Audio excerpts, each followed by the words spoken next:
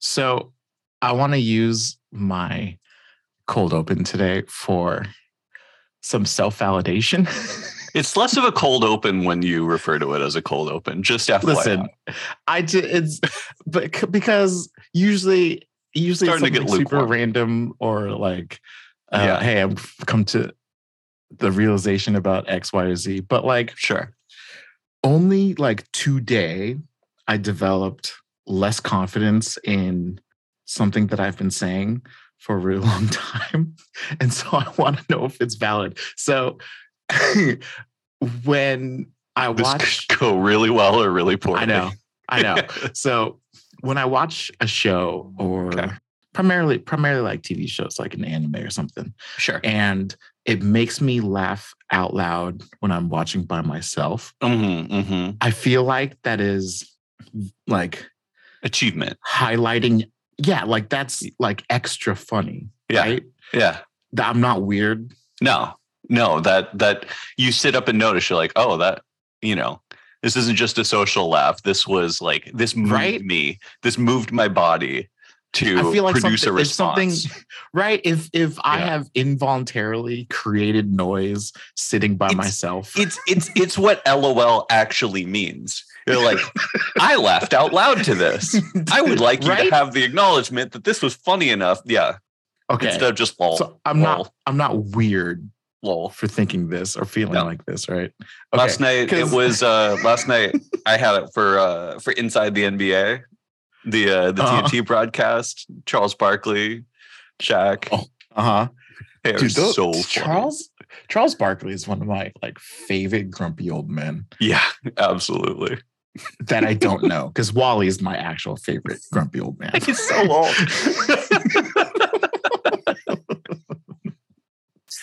Oh man. Okay. I just like I've used that as a like one of the reasons why someone should watch an anime that I'm watching. Sure, yeah. But then when I was driving home from picking up lunch today, I was like, does that actually make it funny? Or am I just weird? Is that like, were people saying, oh yeah, haha, out of just like awkward support? Or is that like actually a thing? I could see different people have different thresholds for this. I think some people don't have like a difference, They're just like, they react to everything at the same level. It's like there's this type of guy who I've experienced, particularly in New York, who has to say every thought that they have out loud.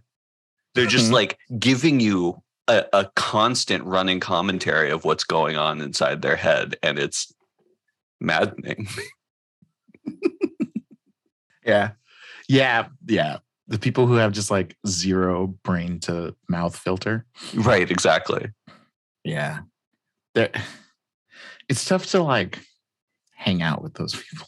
Sometimes you just want to just chill and like, let's just process a little bit. Yeah. Those are also the same people that talk during movies. Which hard pass. That's a cardinal sin in the world. This is why when I now you remember one of the reasons. This is one of the reasons why I control the tickets when I'm going out in a group to a movie.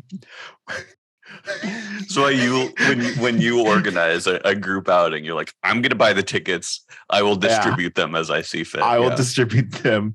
Well, I mean, so I guess I'd say one of the three reasons. One, I try to seat people next to you who you naturally can hit. Okay. I was going to say that one. Yeah. I mean, that's also one of the reasons. That's the third reason. Fuck off. So it's called hype is my superpower for a reason. You get hyped. You can't control your limbs. Okay. People don't listen. Initially, the one of the primary reasons or things is like, if I know two people or two couples don't know each other, they're probably going to be on the opposite sides. Sure. Like I try to seat people with like friendship referential. Sure. Proximity. And then I also try to balance who's who can sit next to me physically, and hold up. who do I have like hyped moments with? So like you and Carlos and Wally are like my primary next to me's. Yeah. But also because you guys understand that if it's really hype, fists will fly. And that's partially because I can't exclaim because I'm trying not to create excess noise, right? And the energy has to come out somehow, and so it's in the form of just like. And then third, I understand. If you're someone who doesn't know how to control their volume, or just talks, or just like we're both at a brand new IP and you ask me who somebody is, no, you're 5 seats down minimum. I bought 2 extra seats just to give us some buffer. I'm leaving them empty. Man. Yeah, anyway, but also a lot of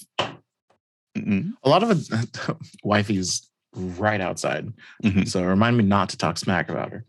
But also there's a depressing number of people in our like mutual friends groups that can't organize groups.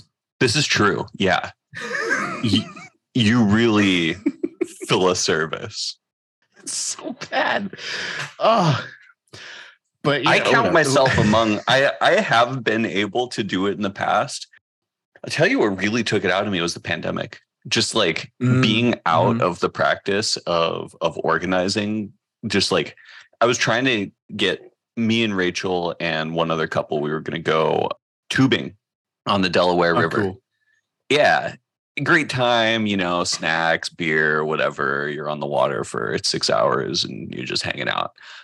This is like one of the first things that after the pandemic that we're planning with other people. And I just like, I couldn't do it.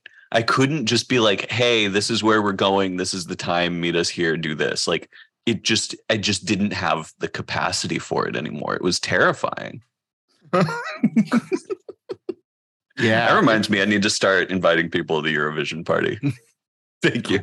Oh God. Yeah. That's coming up, huh? 3 weeks. June? Oh, it's May. Yeah. Okay. Yeah. That's wild. Yeah. Shout out to you. It's actually kind of like, I do have people every once in a while pop in from Europe.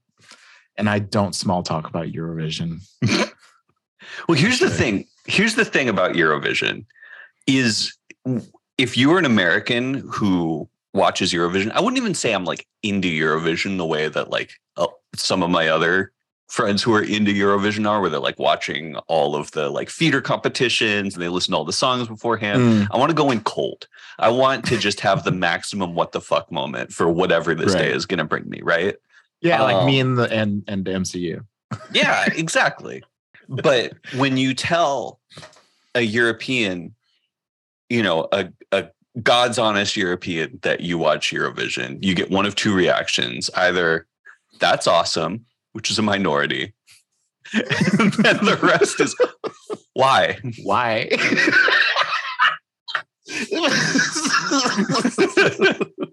Like I understand that this is this strange cultural artifact that we carry around, but you have no reason to hang this millstone around your neck. And I'm like, that's the point. It's so fucking weird. Yeah. I will say, to segue it into our pod, you introducing me to Eurovision makes it so I didn't have a dropped reference when Quicksilver was talking about how he and Wanda used to sneak into Eurovision as kids. So I was just like, before you, I'd be like, okay, I guess it's a concert. Now I know the full spectacle. Still a missed opportunity to have European version of the Vision in Marvel Comics, wearing his socks and sandals. Kieran Gillen, get on this. Like, yeah. Okay, but Kieran Gillen would write this incredibly. You know this to be true. I do know this to be true.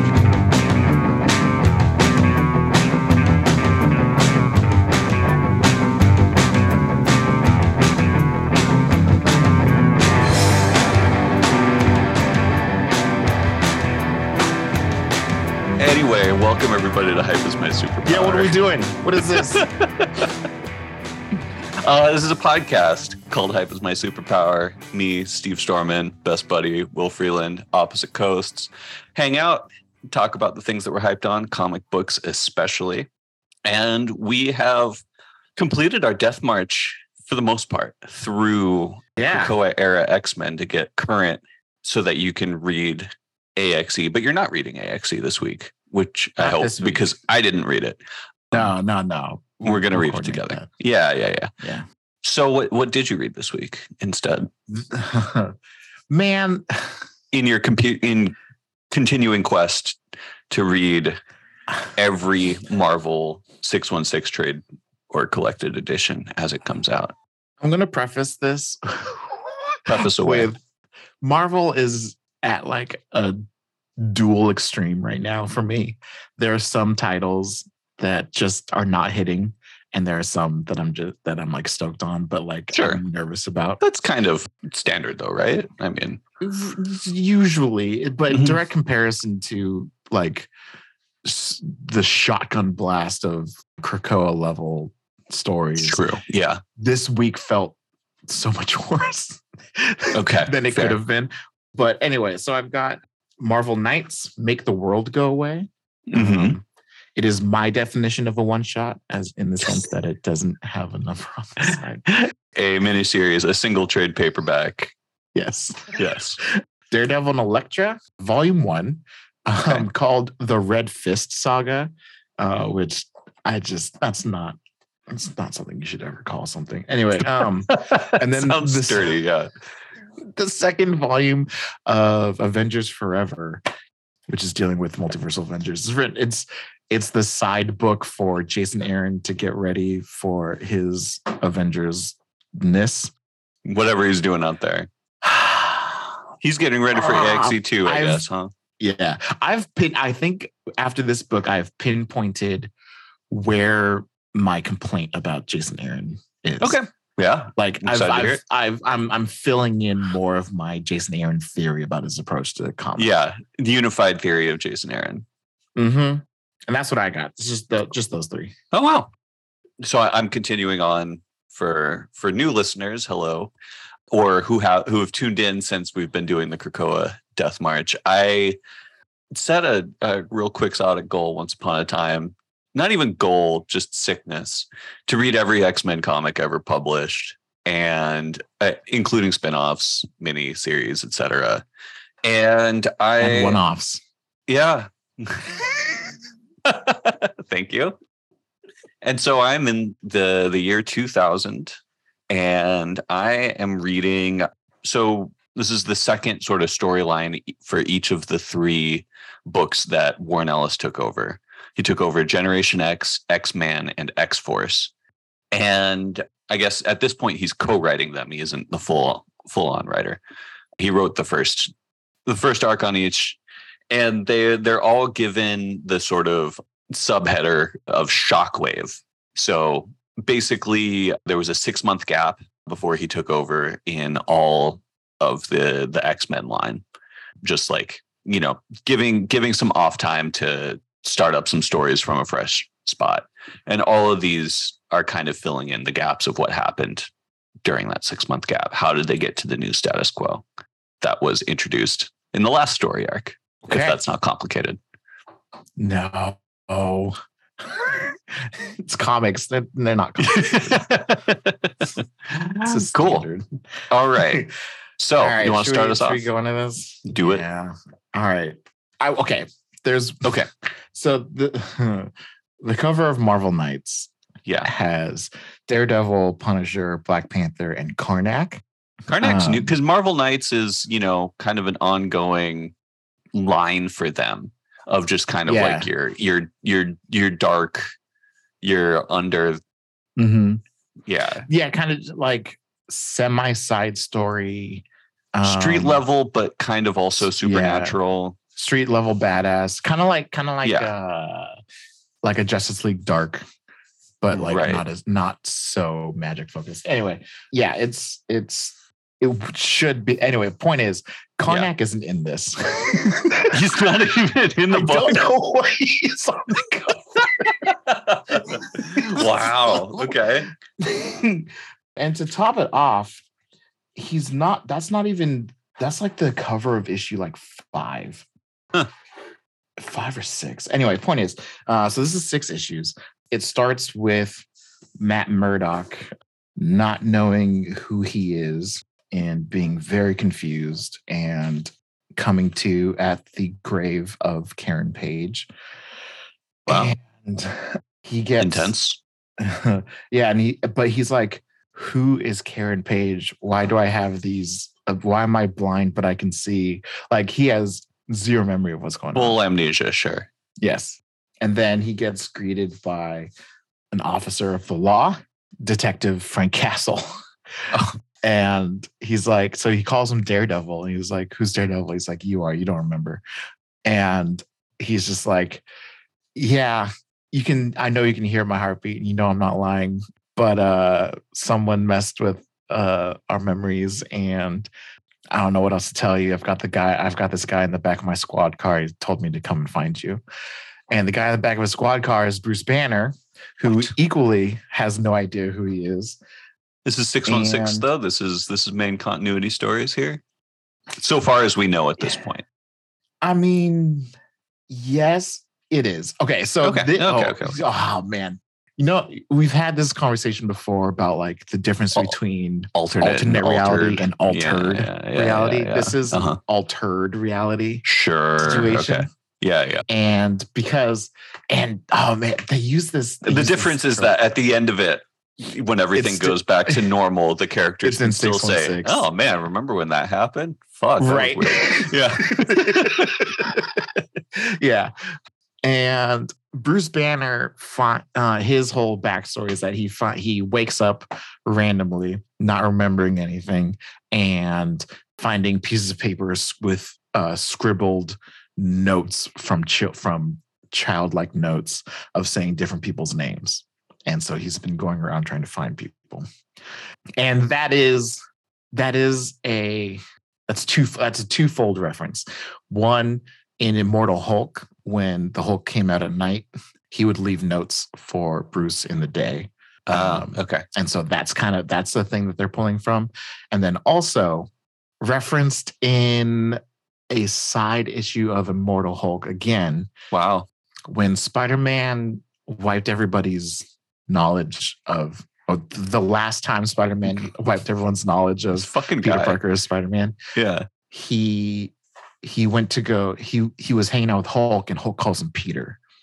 And he's like, wait, what? And he's like, time to wipe some memories again. Right. And Hulk is like, didn't take. Hulk is like, you made Banner forget, but Hulk remembers. Cementing the fact that they're two very different people. So this is a potential problem anytime you try to do like some sort of mass mind wipe, because this is the second time now that Hulk remembers everything. Kind of like, oh, you haven't read it yet. You're not going to read it for a long time. Never mind. Anyway, okay. Glob Immortal Herman Hulk? Herman is immune to psychic suggestion. Oh, cool. And like, so there was a altered reality where everyone was getting mind wiped every day. Oh, was this Age of X-Men? Yeah. Okay. Yeah, it'll be with the exception of Glob. And yeah, that's going to be a minute. And also we haven't seen Glob since the New Mutants. In Krakoa. Yeah, we did. He was in the early issues of New Mutants. He got really angry and he like, oh, that's right. He got actual like mad. That's right. I totally forgot. All right. Thank you. Yeah. So anyway, Bruce has a list of names that they're going to go and try and check on, none of which are forged because he's got, sorry. He has first and last names except for Logan. It doesn't have a last name. And then, which just immediately makes me think of the Forge. So they want to go and find. His first name was Frank Castle, and then it was Logan, Steve Rogers, Matt Murdock, Elektra, Nachios, Tony Stark, Jessica Jones, and Luke Cage. And they are being tracked by a guy with also no memory, and he has a bullseye etched on his forehead. Huh. Who could that have been? Yeah, right.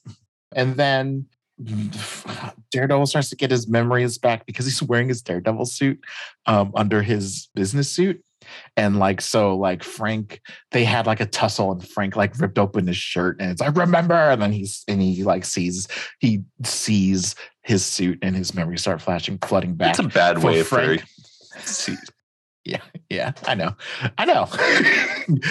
For Frank, his memories came back when Bruce showed him a picture of a skull, of his like skull insignia. It's ridiculous. Okay. I agree. But then, his memories come flooding back and he's running around the street. He walks by the Fantastic Four and they're all like in there. Like Ben is, big and rocky and everyone's just kind of chilling. They're like, that's weird. And it showed a reflection of them in a mirror or in a window. And Ben looks like human Ben. It's like, he's got it's like Rocky Ben looking at it as reflection, and it's just regular Ben. And so as we're seeing more and more named heroes have had their mind wiped for some reason, and then Matt is like losing his mind trying to find his bearings, and he is visited by Karen Page. So that's random. Turns out Bullseye is working for Kingpin. Right. Turns out Bullseye is working for Kingpin, and Kingpin is scared of and working for Dr. Doom operating out of the Baxter building. Also, what the hell? Yeah, I know. Also, Crossbones and Taskmaster are here, but they don't have any lines throughout all 6 issues. So they're just there to wear masks and be next bolstering to Dr. Doom. The roster. Yeah. Just be like, The second issue, they track down Elektra, and she refuses to help because she's Elektra. I don't know. We get a glance at all of the names that Hulk has written down. And he's basically just like writing everyone he can think of. So Shanna O'Hara she's Kazar's wife down in Shauna the She-Devil. Yeah. Down in the Savage Land. There's just a drawing of Steve Rogers' shield. There's Rakagar Boltagon. There's Danny Rand, Underwater City, Killmonger, Hellstrom, Warren Worthington. There's a Spider-Man insignia. And so Bruce is just thoroughly confused because he doesn't understand what's going on. Was his face Punisher before this interrogation? Because that's like a flashback interrogation thing. Sure. The Punisher has been feeling like this isn't right. I'm not sure. I shouldn't be doing this. Why do I feel like he's got this girlfriend, this longtime girlfriend that he lives with? And he's like, why do I feel like I'm betraying something by being happy and yada yada? Sure. Okay. They go to try to get Elektra. Elektra fights back, and then Matt shows up in his Daredevil costume, and he's like, "Guys, we gotta. We're supposed to work together." And Elektra's like, "Wait, the 4 of us?" Talking about Daredevil. So it's Daredevil, Punisher, and Elektra standing there, and she's like, "The 4 of us." And he's like, "What do you mean? What about her?" And points to Karen Page, and they're like, "But you can see her too," because he thought she was like a ghost or an angel or something. Because then Hulk busts out of the squad car and punches at Karen Page and punches right through her. There's throughout all interesting. There's zero explanation of what Karen Page is. Sure. At all. Okay. But anyway, point is, they've all established that somebody has altered everyone's memories, and they got to figure out what it is. They got to figure out. Sure. And they've got an inkling that it's a machine. Okay. Oh, okay. That's a that's a solid lead. I know, right? And so because of that machine, they go to find, because it's a machine, they go to find Tony Stark, who is an inmate at Rikers. Oh. He's the best-selling author of 946 pages of toilet paper called Extremist: Tools for Nano-Managing Your Life. Currently serving a 252-year sentence for embezzlement, insider trading, and conspiracy. Okay. So they turned Tony Stark into an MLM guy, basically. Yeah. That's amazing. And so that doesn't go well. And then Frank Castle's partner on the squad, they're chasing down some vagrant homeless person, is Donald Blake, who is the human name for Thor. Right. They're chasing down Loki, and Loki remembers, and Loki's text is the Asgardian text. Oh, like his lettering and his speech bubbles. Yeah. Yeah. And he's like, I'm trying to make this guy remember. And he's like, nah, leave it on. Then he disappears. It's a bunch of random hullabaloo. And then they want to go and find Wanda Scarlet Witch. And she is this really like creepy gypsy soothsayer, fortune teller, cult leader lady. In this like random. That's a slur. That's a slur. We should. Gypsy's a slur. Yeah. Roma. My bad. A wandering people. Yeah. Tribe member. But like she's out in the boonies, like on this this random cabin, and Billy and Tommy are there in uniform with her, and everyone in the village like worships her, and she sees the truth behind Frank and all. And then he's like, oh, you have a troubled spirit and this, that, and the other. And then they're like, okay, let's find this last name. I hope I can pronounce it right. T'Challa. Okay. Because apparently he's in New York. Anyway, so the fourth issue starts with a flashback intro to the machine that Bob Reynolds, the Sentry, used to make the world forget about him and the Void. Oh, okay. Yeah, throwback. Been a minute, Bob Reynolds. Basically, Reed made it back in the day. Sure. For Bob. And there's this conversation between Reed and T'Challa. He's just like, this machine rewrote history. In essence, erased the Sentry and the Void from existence. If it can do what you say, Reed, why have you not destroyed it? He says, there is a reason the machine was created, T'Challa. It saved us, all of us, from annihilation. We may need it again someday. Until then, it must be kept out of the wrong hands. I called you here because there's only one place I can think of that's secure enough to store something so vulnerable and dangerous. Only one people who can keep it safe. And it's like, okay, well, that didn't work. Inhumans. So then we get other names that are around. Steve Rogers is an old man for some reason in this altered reality, and he's wheelchair ridden and wheelchair bound. And Sam Wilson is taking him around places and taking care of him. T'Challa is going around fighting cops because they were racially profiling a young black man on the subway. Fuck yeah. And then he gets tased by one of the cops, and that starts to jog his memory, and he's getting flashbacks. And then while he's passed out, the spirits of past Black Panthers reach out to him, and they're like, hey, you are, what the hell are you doing? You've forgotten your purpose. There's a thing going on here. So here's kind of what I'm thinking here is this all, so if this is an altered reality, there's a certain point at which Marvel universe kind of falls apart without these characters. I mean, like structurally, right? Like if none of these people are who they are, then like you have to dig deep to remove Tony Stark from the history of the Marvel universe. You have to really like get in there, you know? And so some like arguably, if you write out someone like Daredevil or Punisher, fine. Right. But if you're writing out the King of Wakanda, if you're if you were writing out like so this is what made me think of it. Like, you know, are you writing out the entire nation of Wakanda?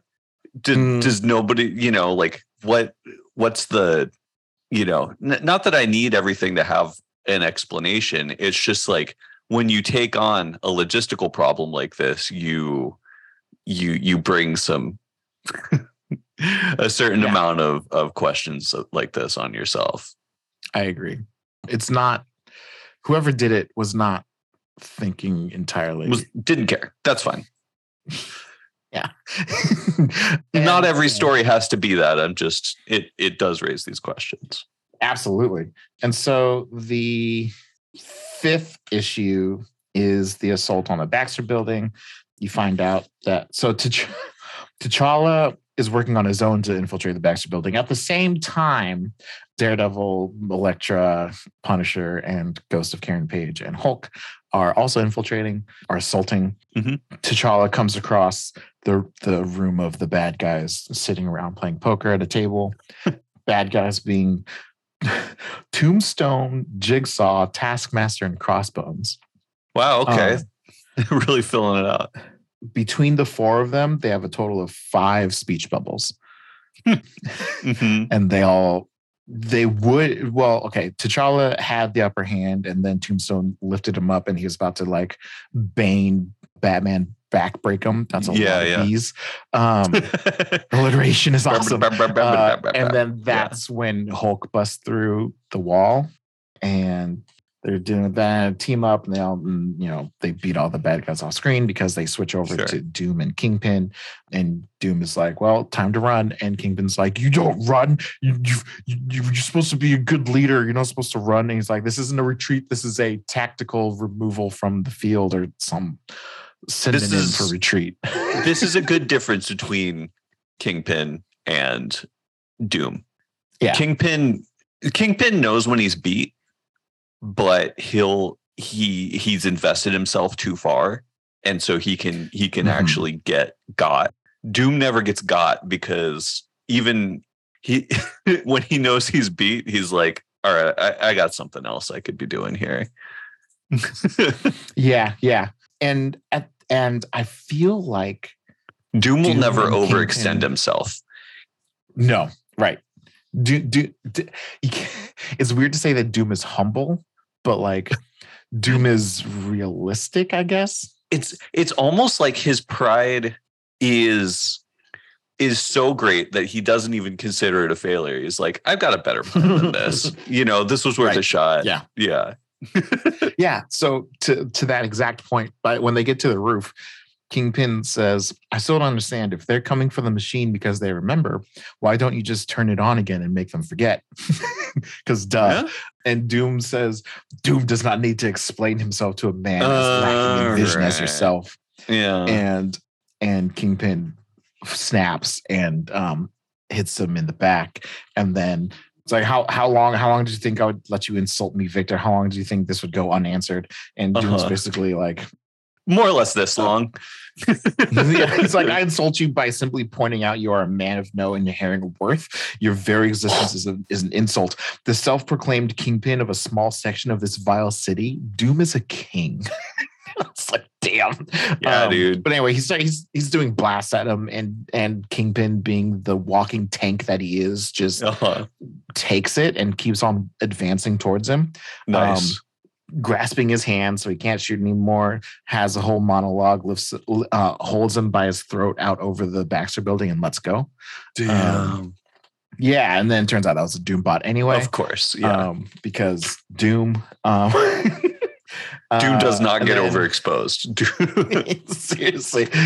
And then everyone starts fighting each other because T'Challa remembers that Elektra is a bad girl, and Punisher is he remembers Punisher as being the reason why they forgot, and so he's mad at Punisher. So they have their little superhero mini civil war until the end of the 5th issue, and then we go into the last issue where everything is coming together. You find out that it was a Doom bot. The heroes decide to team up.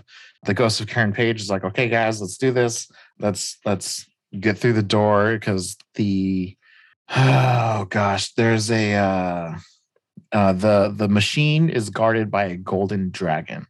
So get ready to fight the golden dragon. And I've been spending this entire time trying to figure out metaphorically who's the golden dragon for this. It's a literal ass golden dragon. It's Sentry.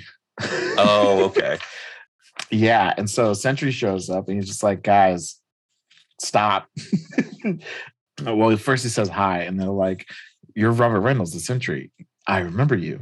And he's like, okay, that's close enough. I've sworn an oath to protect this machine.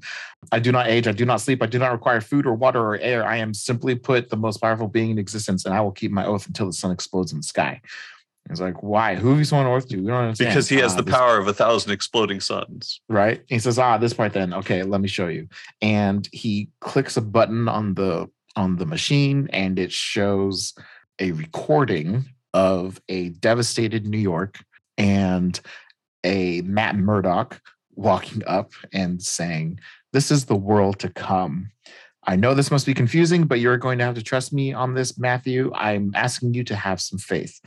We received a vision of the future. This vision, this is the world we create. This is the legacy we leave behind unless we turn it all off. You see, Matt, what you all do not understand, what you have never understood is that we didn't just turn off the good. We turned off the bad too. We beget them, the bad. Our presence as miracles and marvels, we create our own shadows. We escalate, we wage wars, we die, we come back, event after event after event. Enough. It has to end, not for us, but for them. And then Marvel stopped publishing comics forever. So that's the argument. And they're like, nah. That's we'll just stop it from happening. And Bob reveals, he's like, guys, this is the 7th time we've had this conversation. And you're like, oh gods. And then Punisher's like, all right, well, and then he shoots Bruce, which turns him into the Hulk. And then Hulk fights Sentry and removes him from the room, which gives them a chance to click the machine and undo everything. And then we come back to a world of Marvels. And there's a small conversation between Elektra and Daredevil at the end. Elektra went and checked in with everyone else, said Frank is in denial, Bruce is in hiding, T'Challa's in Wakanda, so who knows? For better or worse, all is as it was. But this is the vision, the future, the world to come. I know it haunts me too. So what do we do? How do we keep doing this, knowing what's coming? These people look up to us. How do we pretend to be this thing they think we are? I don't understand why Elektra's the one asking these things. We do. Matt says we do our best, like we always do. Every minute of every single day, we keep our eyes open. Now more than ever, we look up to that. We look up to them, and we try like hell to be worthy of this world for as long as it lasts. The end, and it's just there you go. Okay, and I was like, hey, look at that. Marvel makes comics. The point. It's funny because the future that they showed had pieces of every building missing, and that's it. Like it's not even like an actual wasteland, right? But like compared to the other invasions that they've had, the way that they do dystopias in Marvel is so funny. Like that's almost better. Like the pieces of every single building missing is such a trope. It's so funny. Yeah. And you compare that to like, I don't know. I'm thinking, I think it's in like, I forget.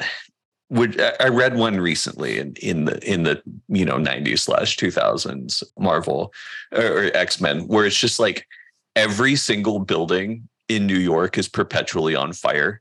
And it's just like, oh yeah, that thing that happened, 5 years ago or whatever. Everything's still on fire. No one turned gas off to the buildings, so we're just literally burning through money right now. Yeah, it's just I don't know what the point of that story was, and I don't know why Karnak was on the cover. The greatest mystery of all. The closest to Karnak we got was a reference to Blackguard Boltagon on a scribbled piece of paper. When you said the one, people who could keep this machine, safe or whatever, I assumed Inhumans. Oh, that would have been nice. That would have been a good segue. But yeah, it just sounds like I don't know why it was a Marvel Knights story. It sounds like just kind of like a generic superhero story. It's, what this sounds like? This sounds like they got a new creator or somebody who usually doesn't work in comics or in superhero comics to write a story. And they're like, ooh, I'm going to write about why I love superheroes. That's a good thought. Oh, well, it's written by Donny Cates, so. Okay. He writes a lot of comics. Yep. Yeah, is what it is. Yeah. Okay. But yeah, so Marvel Knights, it's a thing. Next up is Daredevil and Elektra. Yeah. The Red Fist Saga. So this is just written. You chose the wrong day, man. Wait a week. I know. So this is written by Zdarsky. So this is him taking up his own sequel, basically. Yeah, because just Zdarsky has been writing Daredevil. Yeah. And the Elektra series also. Yeah. Or the Daredevil Woman Without Fear series, which is Elektra. Right. Yes. Yeah. And so all of those circles closing in order to because Elektra came across an ancient script that describes the fist, which is supposed to be what takes out the hand. Right. And that is from the very beginning, Elektra and Daredevil's thing is being somehow related to the hand. And so in order to do the fist according to the rituals, there has to be a king and queen of the fist. This is just no, keep going. I'm just gonna laugh at all the inappropriate times. Yeah. The jokes just write themselves. Yeah. Zdarsky he's a humor writer. I mean, this is just another issue of Sex Criminals, right?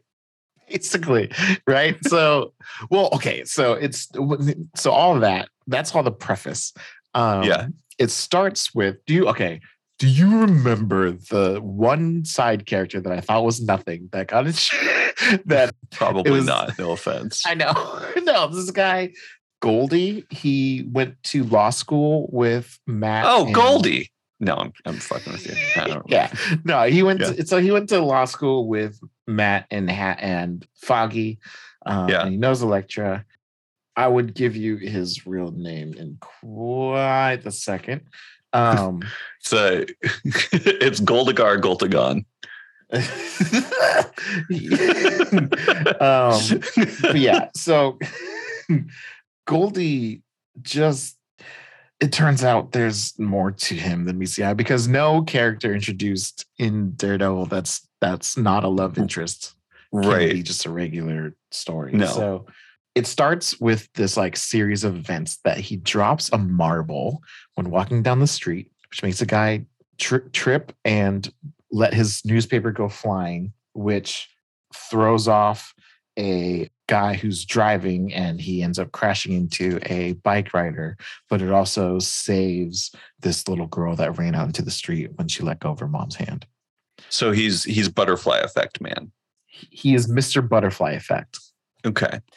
And throughout the book, throughout these 5 issues, for his like subplot, it's basically him understanding and that he affects outcomes, and it's all been a voice that's telling him what to do, and the voice gets louder whenever Matt Murdock is involved. And so this has been a thing that he's heard through his entire life. And when he got to law school, he saw Matt, and he actually saw like golden wings and golden horns. Wow. Coming out of Matt. And so he's been just obsessed with Matt. And he goes and openly admits that he has been putting things in motion throughout his entire life to make Matt the best superhero possible. He calls himself his guardian angel for Matt. Okay. Yeah, and it's a bunch of little stalkerish.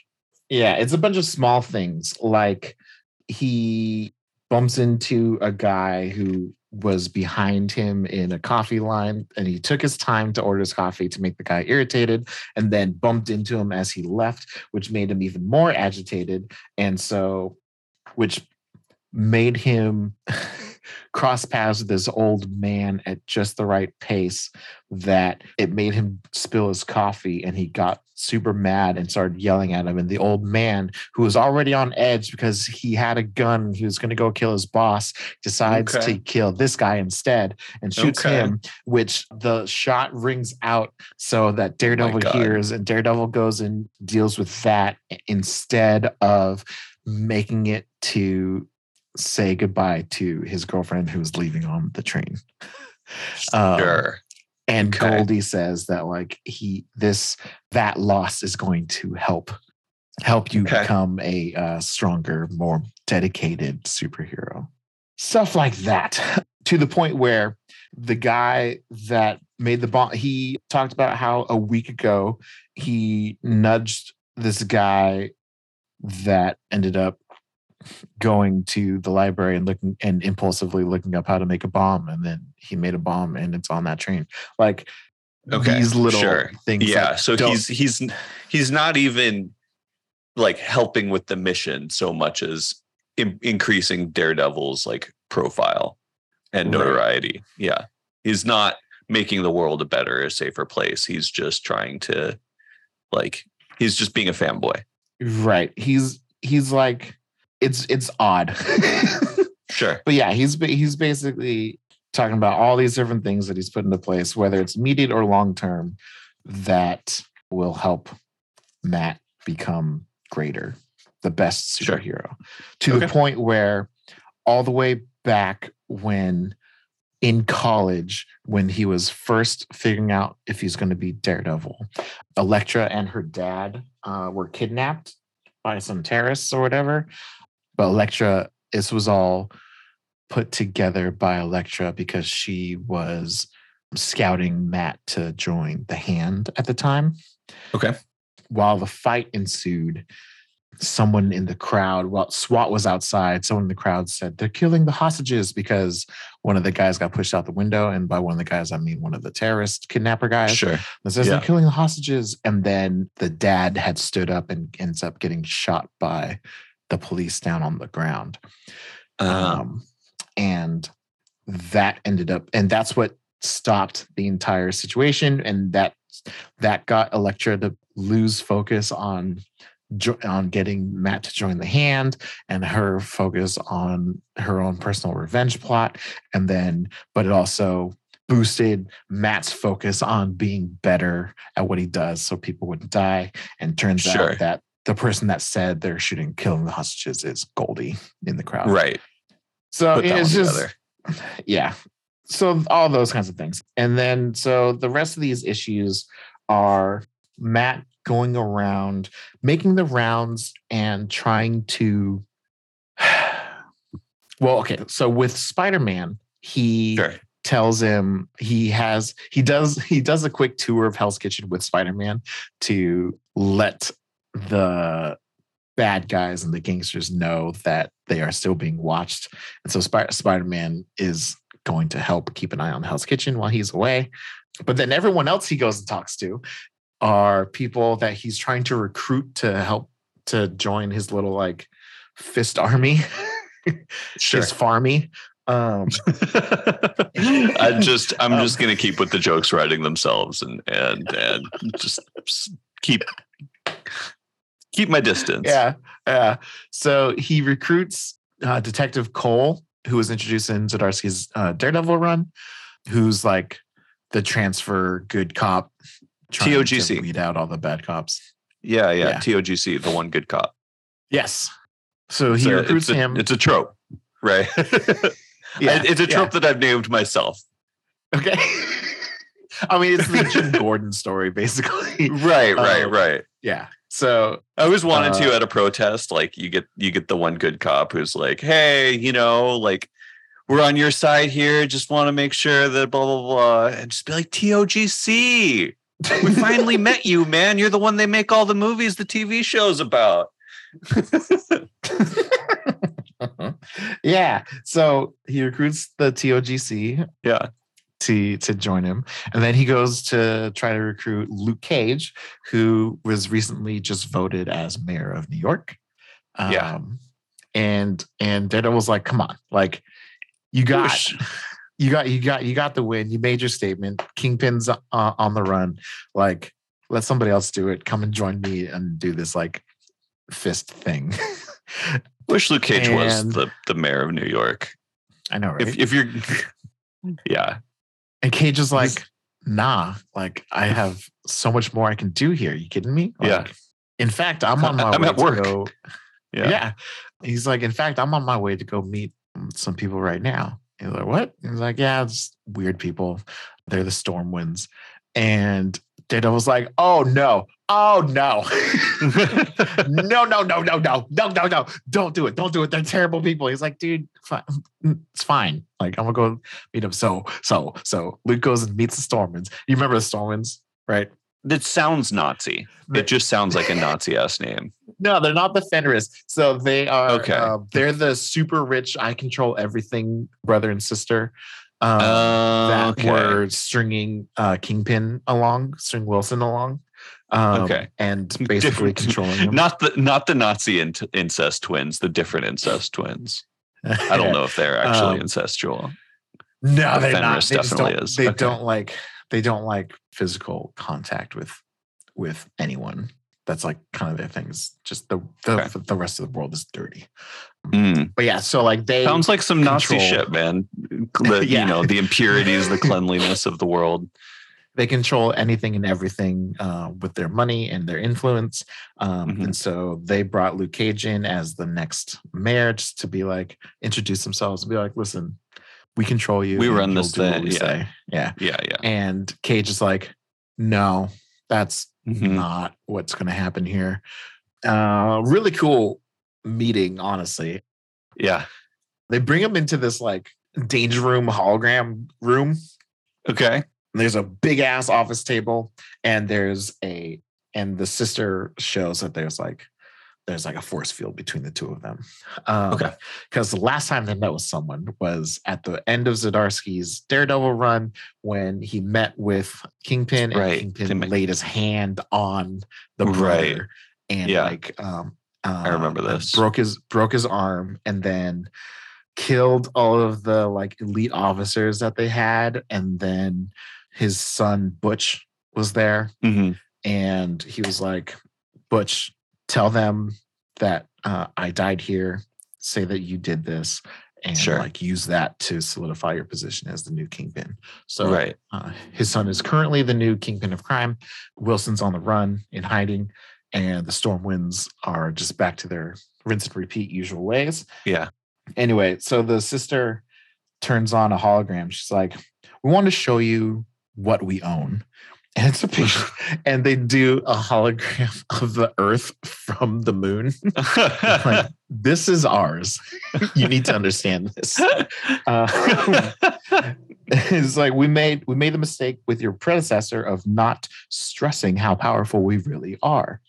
And Luke is like, is that why you built this where your old Fisk Tower used to be, flexing on the missing man? She's like, no, we're done with the past. We're concentrating on the present and the future by meeting the mayor who works for us presently.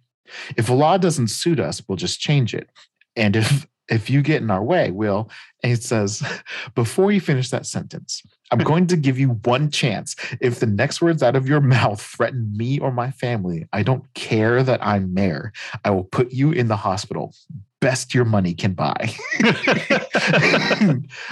And then she says, good luck with that, Mr. Mayor. And that's when she shows the like force field or whatever. It's like, but we would never dream of threatening your beautiful daughter, Danielle, or your new son, Joseph, as revealed in Omega's reign, or Devil's Reign, Omega #1. We're not. And then he stops her by subtly punching and completely destroying the half of the table that's on his side of the force field. And he says, I'm not Fisk. I'm actual power. And I have friends with magic hammers. You'll find my proposal in what's left of your table. Talk soon. And he walks out. And the brother's like, you'll never get to us. Do you hear me? We'll destroy you. And you'll never lay a finger on us. No one ever will again. Yeah, he's traumatized. He's like still has bruises on his face from Fisk. And then Luke just like calmly walks out, thanks the assistant for the time, and pieces out. It's how you do it. Yeah. Hell yes. Yeah. Hell yes. That's so how you take a meet. I'm gonna have to remember this next time. Right? You know. I'm like, damn it. So cool. The last character cameo that matters to any degree is Akka visits Daredevil. Akka was introduced in Elektra Daredevil. She's the one that trained Elektra after Stick. She's the one from the Hand that trained her. Yeah. And she still looks like a little child. So there's something weird, handy about her. And even with Matt's radar sense, he couldn't pick her up and figure out where she was, could not track her. Okay. Except for the times that she let him. Okay. And she basically was just like, I know what you're doing. It's not going to work. That's pretty cool. You know, like, yeah, I am Akka, hear me roar. Also, sure. Akka is Japanese for red. So, of course, her name's Akka. And, of course, she's with the Hand. Oh, yeah. So there's that. Anyway, she has this whole monologue about, like, how the fist, what did she say? The fist fits into the hand. And to get there, you just need to suffer unbelievable loss. And she does the whole, like ninja fucking thing. It's just like, okay, sure. All right. You know, you guys do whatever you need to. And then so because of the insufferable loss, Matt freaks out and is like, okay, well, I guess I'm bringing Foggy with me. So all the while, Elektra's been scouting out a place to make their new base. And it's this place it's an island or somewhere. It doesn't matter. It's in Russia. Sure. It's a contested zone in Russia. And they make their like Ukraine side contested zone or like Georgia side contested zone. Never mind. Yes. Yeah. I could fucking tell you. No. Let's move no, on. You asked. No. God damn it. Fucking I said it didn't matter, but you wanted to know. I was just trying to flex on my knowledge of geography. I'm just being a nerd. I don't actually care. Well, it's an island with mountains. Okay. And it's uninhabited. Ownership's bounced back and forth between Japan and Russia over the past couple centuries. Oh, okay. With Russia holding claim since World War II, highly contested, obviously. Swe Okay. So there you go. Thank you. There we go. You're so welcome. So, so we have this base. Stick is there, and Matt's like, why? And she's like, we need him, and he's like, okay. So I love how everybody hates Stick. They're just like, I know. So do you think Stick smells bad? And like Matt's incredibly sensitive nose just like can't handle it. That would be actually kind of funny. What I do now that we've established that Zdarsky's a like funny writer. Yeah. There's going to be a joke about a stick in the mud somewhere at some point. And you've brought this out of me. I hope you're proud of yourself. No, you can't blame me for puns. You can blame me for everything else, but you cannot blame me for puns. Fine. Anyway, there's going to be a stick in the mud joke at some point, and sure. I'm not here for it. That's fair. Anyway, so he gets Foggy, he gets Cole. They go to their base, and then they do their ritual, which is Elektra and Daredevil going and fighting a bunch of demon ghosts of Hand past. And as long as they kill them all, then the ceremony is complete, and they become king and queen, husband and wife of the fist. Okay. It's just an excuse to have a handful of pages of Daredevil and Elektra fighting a bunch of different armed ninja-like people. Sure. In different sets of armor and stuff. And then after they completed that ritual, everyone who lives at the compound gets powers or like gets stronger. And so like including Foggy, who's now like jumping like 20 feet in the air and just having a grand time. And he's like, this is so much fun. So people have been enhanced now. Oh, and then Akka also told Matt that the Hand have a new leader and he's insane and his name is Frank Castle. So this takes place before the cliffhanger ending of the first volume of Jason Aaron's Punisher. Sure. So this is, I think, leading up to that, though. Right. Okay. Because at the end of Punisher, Daredevil shows up and he's like, Frank, what the hell are you doing? Right. So now we know how he found out. Right. Frank is doing this. Yeah. Anyway, it's a giant setup volume. Yeah. Fair enough. Okay. Avengers Forever, Volume 2. It's 6 issues plus Avengers Forever Infinity Comic 1 through 4, which amounts to 1 issue of a story about a Thor. Okay, so these 6 issues are more reality hopping, going around. This is so hard to talk about seriously. So, yeah, you're struggling here. I know. Okay, so Jason Aaron's approach to Avengers, right? Yeah. Let's go for you want to start with the unified theory of Jason Aaron here? So the unified theory of Jason Aaron is that whenever he's given a title, he has to the antagonist that he puts together, or that he has the title character go up against, attacks the pure idea of the character, the pure antithesis of the character. Yeah, and this is not a new approach, not entirely. No, like Batman and Joker, right? Like Batman stands for order, Joker stands for pure chaos. Or so Jason Aaron's approach to Batman would be to introduce the Joker, just nonstop Jokers, or and then you do something else to do like the antithesis of like, well, he attacks in the night, let's have daytime man, or just like, yeah, right. So frame of reference, like when he did Thor, he did Gore the God Butcher, right? Like the concept of the character attacking the concept of, do we even need gods? Right. When he had Doctor Strange, it was the empirical who are attacking the concept of getting rid of all of magic in reality. Right.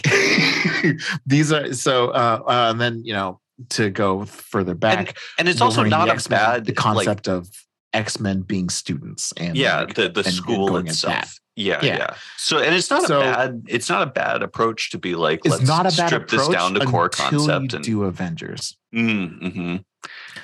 Because he has to do something new. Right. So you have to do the concept of protecting the world, which is, kind of like what the core concept of Avengers is the least interesting part of Avengers. Yeah. So yeah, it worked for a bit, but now that he's coming to the zenith of his story, it's starting to fall apart. Okay. The first 6 or 7 volumes of Avengers were a lot of fun because it was the Avengers team going up against other perspectives of Avengers, like with Defenders of the Deep, the Winter Guard, the Squadron Supreme. It was different teams of Avengers with a different priority, and that worked, and that was cool. But now he's like, okay, well, now what's the big why? And so he has been spending this entire time doing the legacy powers and the Avengers, Avengers BC, 1 million BC, and making that be a thing. Yeah. Fine, whatever. It was fun. It wasn't amazing, but it was fun. Sure. And then so he's like, how do I go bigger with the Avengers? What if we did omniversal Avengers? Right. And so in order to do that, he needs an omniversal Masters of Evil.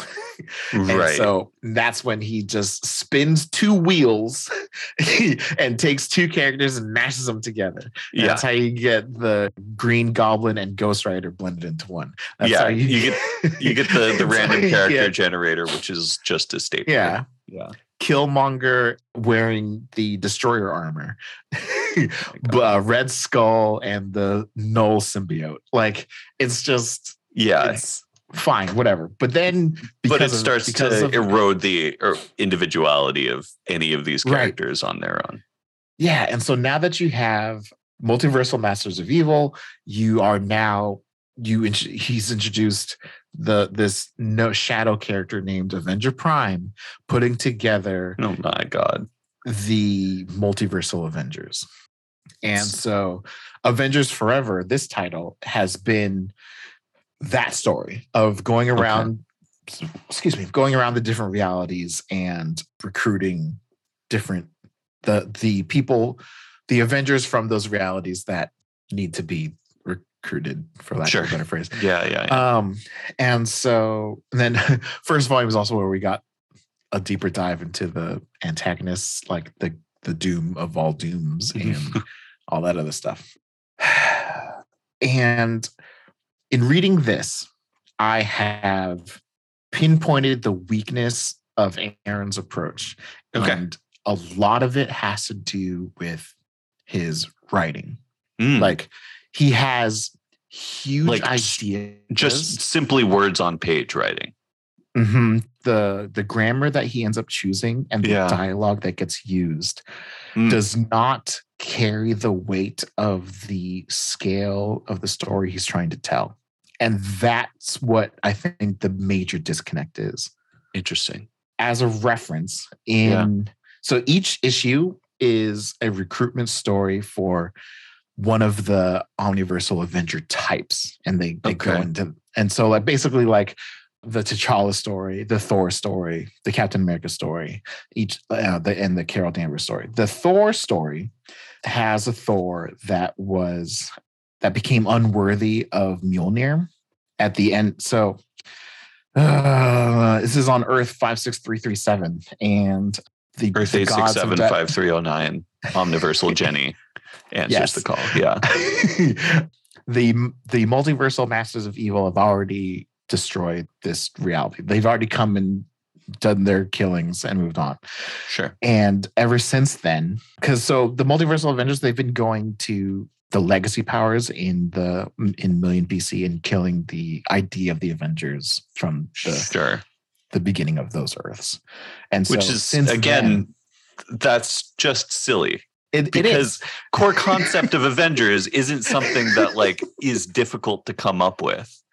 That, and Captain America didn't have a legacy power in 1 million BC, and yet somehow you decide that Steve Rogers is an Avengers core, even though he wasn't even a founding Avenger. So like BC. there's so many things. Yeah. But point is, Thor becomes unworthy of Mjolnir, but it keeps on following him around.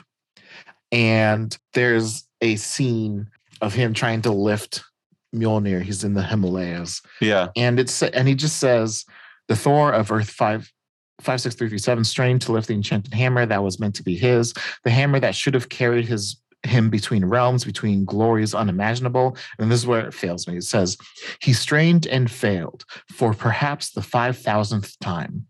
Like, perhaps, like, if that this is a story. His story has been going on for millennia, as we see on the next page. But like, for you to say perhaps the 5,000th time, just like, do you care about the story at all? Like, when you say something like or about, it makes it it makes it casual and not like epic. Sure. And you're trying to tell the most epic of Avengers stories by joining all of the Avengers from all of the realities. Right. There should be some gravitas to what you're saying here. Yeah. And all of his dialogue is just so casual that like it's not portraying the weight that someone like a Hickman or even like a Neil Gaiman or someone like that has better dialogue could have put here. And that, I think, is where it starts to really fall, because that's what people take away from his stories is how did it read? Yeah. Not a lot of people sit there and be like, well, what did it mean? Right. You know, and that's where Aaron shines, is the idea behind what he's telling. Right. And not what he's actually telling. And I think that's where it really falls apart here. Interesting. So to the first issue, it's a T'Challa. And this T'Challa in this reality is Superman. Huh. Okay. When his planet was being destroyed by the multiversal masters of evil, his parents in Wakanda fit him in a vibranium rocket and sent him flying into the cosmos. My God, he's started stapling together characters that aren't even Marvel characters. Yeah. But then on top of and then as he grew older, he used the vibranium ship and turned it into a suit for himself. Okay. And he's been called the Sky Spider because he catches people in vibranium webs. It doesn't make sense. So he's Spider-Man and Superman and also Black Panther. It just like Oh, I'm with you. Come on. But yeah. And so these are I guess I'm sorry. It's not the multiversal Masters of Evil. It's just King Killmonger in his destroyer armor that's going around doing this. Anyway, launches T'Challa into the fiery core of a planet, and his armor wraps around his body and he survives. And then he starts trying to follow the path of destruction that Killmonger has left. He's upgraded, he's older, still wearing the same vibranium suit, but he's stronger apparently. Goes to fight Killmonger in his destroyer armor. He loses and gets thrown into a star. And then 3 days later, All Rider, Robbie Reyes, Ghost Rider, Tony Stark, Ant-Man, and Deathlock have been going around and doing their recruitment drive for Avengers Forever. And they drive through into the sun to recruit him out. And he comes out. He comes out even stronger, and he's known as the Star Panther now. Okay, so he's also Starbrand in addition to Superman, Spider-Man, and Black Panther. Yeah. So, yeah, he's the last Wakandan. So, anyway,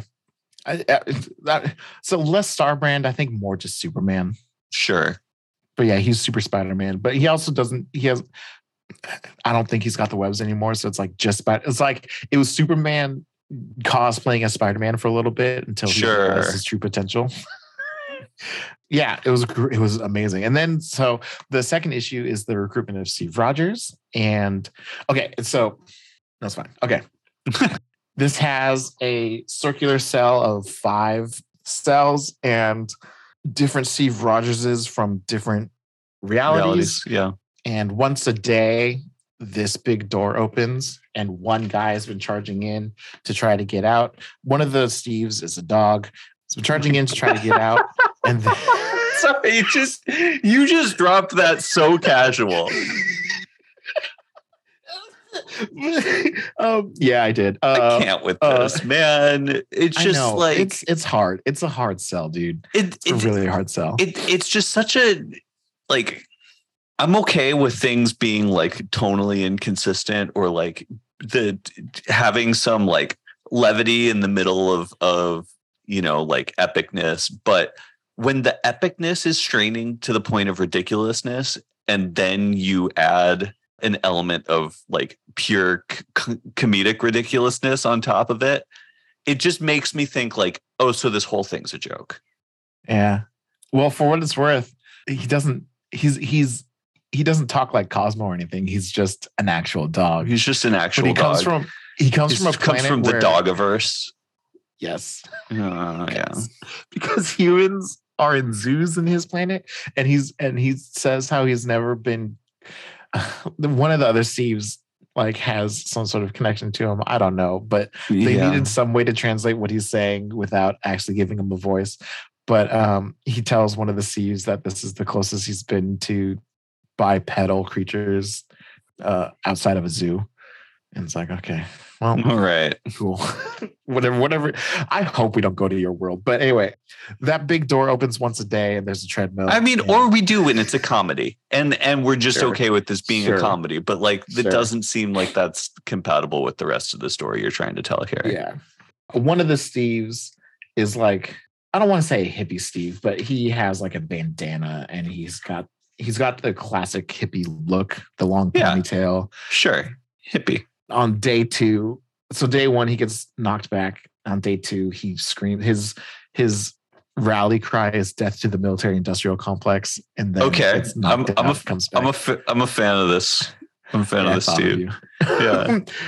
And on day 3, he says, "My name is Steve Rogers, and I'm a political prisoner because I refuse to take part in your illegal war. You fascists will not break me." And then he goes, "Okay, I'm no longer a fan of this, Steve. Come on." By day 11, one of the nerdy Steve tries joining him, and they get knocked out. And then by day 14, the dog Steve goes with him. Day 20, Big Fat Steve joins in. And then excellent. Day 33, the last Steve joins, and he's a giant nuke Weapon X Steve. He's got Wolverine claws and he's got a nuke tattoo. Is that correct? Yeah. Seriously? Well, it's just like, can no character just be cool on their own? I want to see Rogers. So anyway, the whole point was to get them to inspire themselves to do and be more. And then they get to the room, and a shield gets thrown at each one. They each grab the shields, including the dog. And then it shows the 5 Steves that threw them at him. And they're like, "Good job getting through that." So you have a U.S. Agent Steve, you have an American Knight Steve, you have Werewolf Steve, you have Cartoon Steve, and you have Gorilla Steve. And they're like, "Congratulations on getting through training. It only gets harder from here because there's a war to fight, and we need every Steve Rogers we can get." And so it's a bunch of all the Steves at the Avengers Forever compound. This is kind of the training that they go through to like inspire them to inspire others and be Captain America for the Avengers. I don't know. Okay. I feel like Steve Rogers of all people would be like, "There's nothing special about you have to be Steve Rogers to do this." Yeah. Like I feel like Steve Rogers would not be recruiting other Steve Rogerses. He would be recruiting just anybody who is cool and wants to put up a fight. Yeah, I agree. And so like, they're like, leave the council of me to the egotists.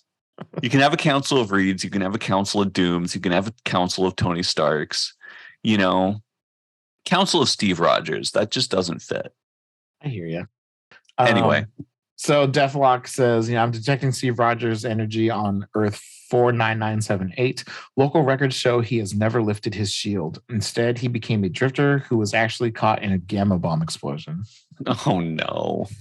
Yeah. Anyways, we have an army to build. And then the next issue is Thor's, after the whole entry into introduction of like the hammer worthiness thing, he gets greeted by the Thunderer of Kunlun, and he brings him to Kunlun, and we see that Kunlun was also devastated by the Masters of Evil. Of course. Yeah. They're evil. They're pretty good at being evil. So he trains him. So he offers to train him because the one door that they didn't destroy is the door into where Xiao Lao lives. Okay. And so Thunder is like, "I got you." And so Thor starts doing the kung fu, just continually punching the same thing consistently. Right. And so he's just punching the floating Mjolnir that's been hanging out behind him the whole time. Okay.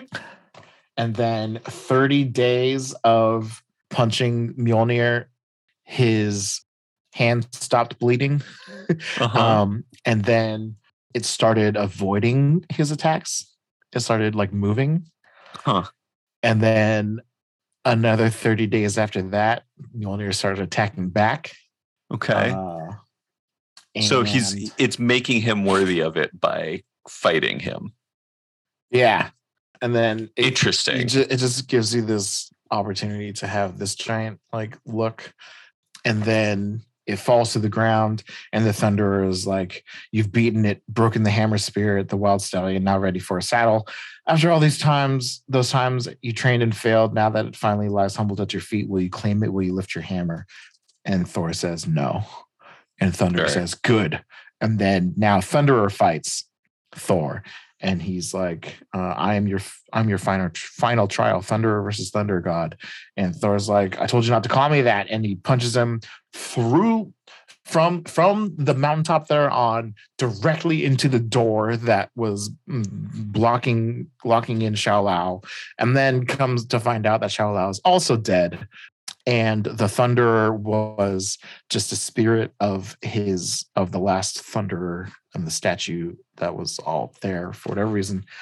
So he's not to become the Iron Fist, but he is now Thor, the God of Fists. And if save it for Elektra. If he visits Matt in 616. Anyway, and then so he leaves Kunlun. He's like, all right, it's time to go. And then Mjolnir follows behind him, and it crackles, and apparently they can talk now. And so Thor is like, yeah, you can come with me. Just don't get in my way. And then that's where the All-Rider rolls up, and Tony Stark, Ant-Man is just like, hey, you looking for a ride? I got you. And then second to last one is Carol Danvers. And they go into this whole thing about Carol that she's always dreamed about flying. That's her thing. That's her characteristic, because she's meant to fly. Yeah. And you get introduced to the Carol of this Earth, that she's been chained to the ground. Oh, she has a ball and chain. And in this world, nothing is allowed to fly. It is a world of Flashdance, but also, oh my God, dude. It's the Dark Phoenix has this world, and anything that flies, there's a whole bunch of like aristocrats that like to go and shoot them for game. Okay. And then whatever they shoot, Carol is told to go and retrieve for them. She's the hound dog, basically. So flying is not allowed, and so every time a bird goes up, they get to shoot it down. Carol's been so she spends the entire issue trying to jump, like putting the giant ball and chain on her back and just jumps. Okay. And that's like her thing. She keeps on trying, it just never works. She rebels and yada, yada, yada. She finds on one of the hunt days, she finds a nest of little birds that she brings back with her. Somehow she brings them back to her little hole that she lives in. They start to fly when they're old enough. And she's like, no, don't. And she crawls out of her hole, and the guys are starting to shoot it. And so she defends them and starts attacking them. And then, and then in one of the shots that one of the guys fired, it knocks off her shackles. She's like, wait a second. And then she tries flying again. And turns out that all of her jumping training has made her be able to like Hulk jump. Okay. And basically gets away immediately. And then and it feels like she's flying, and she's so happy. And then she's like, wait, I got to take out these guys. So she comes back and messes them up and burns down the whole like village that she comes from. Then she tries fly jumping again, and she jumps up past the clouds and hits and lands on a giant helicarrier full of Carol Danverses. And they're like, God. Oh shit, okay. You made it on your own. We're about to come get you. And these carols, these omniversal carols, seem like the most varied of the characters of the Avengers that we end up getting. Really? Because you had a gorilla Steve and a werewolf Steve and a cartoon Steve. Okay, I guess there's that. But like, we've got like a flying gunslinger Carol. We have a Shatterstar Carol. We have like your typical army Carol. But then you also have this like cyborg Carol, cyborg Nick Fury type Carol. There's a caveman Carol. Also varying ages, because this is an old Carol. Because so this is the Carol Corps. The last time we saw a Carol Corps was in Secret Wars side book in Battle Worlds. And because it's Jason Aaron, they're not on the helicarrier. And it can't be the all carrier, because that's weird. But this is NorCal. They're on that. Oh God. The hella carrier? No, I see where you're going. Shut up. Anyway, so that's been recruited, and the all writer Robbie is like, there's one thing missing, and Ant-Man's confused. Tony Stark, Ant-Man's confused. Is like, what are you talking about? We've got the Star Panther, the strongest Black Panther who's ever lived. We got the angriest, punchiest Thor, the God of Fists. We have our Howling Commandos, our army, and all Steve Rogers' army. And we have the most badass Air Force the multiverse has ever seen in the form of the Carol Corps. What are you talking about? We're strapped. They're like, no, we need the best Tony Stark. And so basically, they're going conceptually for the best versions of every character. Right. At least that's what they're like making it sound like. And so like, it's kind of interesting because Thor and T'Challa, there's only one character that's the best. But with Cap and it's the whole Cap. For Cap America and Captain Marvel, it's the like, their strength is their numbers and like what they can do or be. I don't know. It's one of those things where the Jason Aaron idea is there, but it just did not execute. Yeah. Like, okay. Do you think they're going to recruit anybody out of 616 to be part of the Omniversal Avengers? And if so, who would you choose? Who is their best self in 616? Well, that's what completely negates the whole concordance engine thing from Defenders. But it has been proven multiple times that Peter Parker 616 the most natural leader, best Spider-Man. Yeah. But that's because he has his own Spider-Verse thing. Yeah. Okay. That I think if you were to choose anybody from 616, it would definitely be. You're right. Yeah. But also this is Robbie Reyes 616. Oh, okay. The all writer. Right. Because his feats have gone beyond what the other Ghost Riders have done. And it's more so all the other Ghost Riders just kind of suck.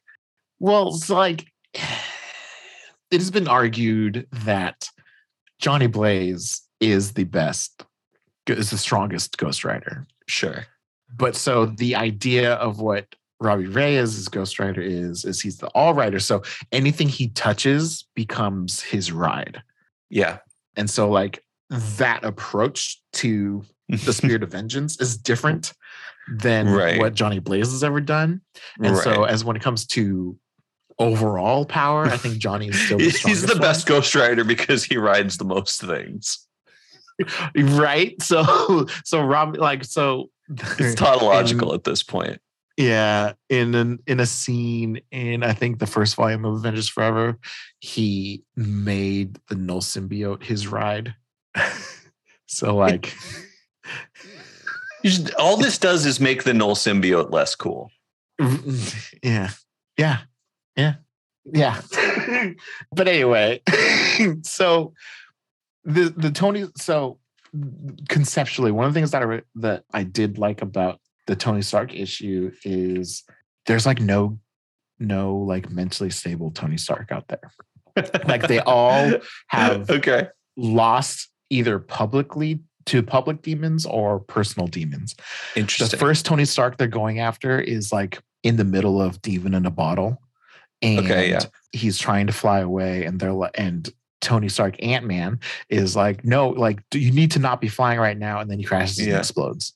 Yeah. And so they're like, well, damn, so we missed out on that one. So let's go to the next Earth. And then in the next one, it's kind of like an Old West / Mad Max Earth. And this Tony was burned at a stake for his inventions. Like, he was creating too much stuff and people thought he was a witch. And so they burned him at a stake. And then the next one they go to was too big to fit on any planet. He transferred his mind into a robot body too big to fit on any planet. So he just drifts through space, guzzling gas giants like liters of gin. And so like, it's Tony Galactus, basically. Yeah. And he's literally just like, he grabbed this planet, this like Saturn-like planet, and just ate it because why not? Yeah. And so they're like, and he says, who gives a damn about the Earth? And there's this whole thing that you get this like inner monologue from the Tony Stark Ant-Man and basically it's like this idea of flying so that you can basically he wants to stand on he wants to stand where no one can hate him or judge him. Okay. And so he wanted to fly above the clouds where there would be nobody to look down on him, kind of a thing. Okay. Like it was almost a really good character dive. Character study of Tony Stark. It just didn't entirely play out. Anyway, the next Tony that they go to is one that never left the cave. And he's obsessed with, he can't leave until he makes the perfect armor. And so he keeps on going through iteration after iteration after iteration. And the guards of the cave have been dead for more than 10 years. And he's still just stuck in his cave. Being like, I can't leave until it's perfect. Can't leave until it's perfect. And he's just like obsessive there. Then the next one he meets an old man that ran a repair shop, and that inspired. And he's just in such a good mood. And then he inspired Tony Stark Ant-Man to give up drinking. And then he does. And after that, he goes and recruits Cave Iron Man because he knows that this is the best version. But so they say in this like cut scene, basically, is we find at least 30 Tonys who use their suits of armor as robot bartenders, another 24 who flew into the sun, whether on purpose or by accident, who knows, around 50 in catatonic states, and more than I could even count who'd gone stark raving mad. God, did I just make a pun? Clearly I'm the worst of the lot. But then again, there's also this guy, and it's just the cave guy. And he's like, yeah, what about these suits you've already built? He's like, none of them are perfect, has to be perfect or it won't work. Captors will kill me. I'll never see the future, the one in my dreams. I really want to see the future. Just have to build the perfect suit. Just have to make it perfect in every way. Can't try until then. Can't risk it. Just wait until it's perfect. Probably tomorrow. Yeah. So he goes and recruits him. And then. That doesn't sound like the best Tony. It's not. It's, yeah. But it's like, yeah. So he recruits him and he has like a all Tony AA group on the Omni carrier. Okay. And it's like, hi everybody, I'm Ant-Man. I'm a Tony Stark. Hi Tony. Don't want to thank everyone for coming. I brought a new friend along this time. This is his first day out of the cave. You want to say something, everybody? But believe me, yeah. And they're like, hi Tony, welcome. And Mr. Too Big to Fit on a Planet Tony is there. Is just chilling. Yeah. That worked for them, but whatever. Yeah. Yeah. The last issue is about Robbie Reyes losing his sense of self to the All-Rider. To all the things he can ride. He's I can ride too many things. I don't know who I am anymore. He confronts the doom above all dooms, and he was going to win by giving in completely to the All-Rider and completely forgetting who Robbie Reyes is. But then Deathlock and Ant-Man get involved. Sure. And stop him. And their approach to dealing with doom above all dooms is to hit him with some pin particles and shrink them down into nothingness. The doom below all dooms. Yeah. So in the middle of doing that, the rest of the Masters of Evil show up, and so they have to retreat. Deathlock fights them off while Tony, Ant-Man, and Robbie Reyes get away in the Hellcharger, and little 1-inch Doom flies through Deathlock's head and takes him out. Okay. I feel like you wouldn't have to, like, you just have to shrink Doom by about 6 inches or so. Just give him an inferiority complex. Yeah, it would have been nice. And then that's the end. And it says to be continued in Avengers Assemble. So Avengers Forever, 2 volumes is the recruitment drive for the Omniversal, the Ultimate Avengers. And then I guess, and then the next will be Avengers Assemble. And I don't know. That seems kind of backwards. The recruitment should be called Assemble. Avengers Forever. Yeah. Yeah. But yeah, it's kind of all over the place. Okay. It wasn't amazing, but it is what it is. Okay. I'm sorry. That's a bummer. You always want books to be good. You never want to You know, never want to spend your time reading bad comics, except I guess It's annoying because like I held on to the first Avengers Forever volume in case it ended up being a series that I should go on the recommendation shelf. Right. It doesn't need to go on the recommendation shelf. Yeah, because like, you know, a high profile writer setting up, taking his time for a big long run on a high profile book like Avengers, like, yeah, there's a you want to keep yourself open to something good happening here. Well, because his Avengers run is on my shelf. Yeah. And I was like, how connected is this going to be to where he's going with Avengers? And like, it might end up being connected, but it doesn't feel like it. And it's bothersome. But whatever. Next week, hopefully it'll be better. Okay. Anyway, well, so let's do your stuff. Okay.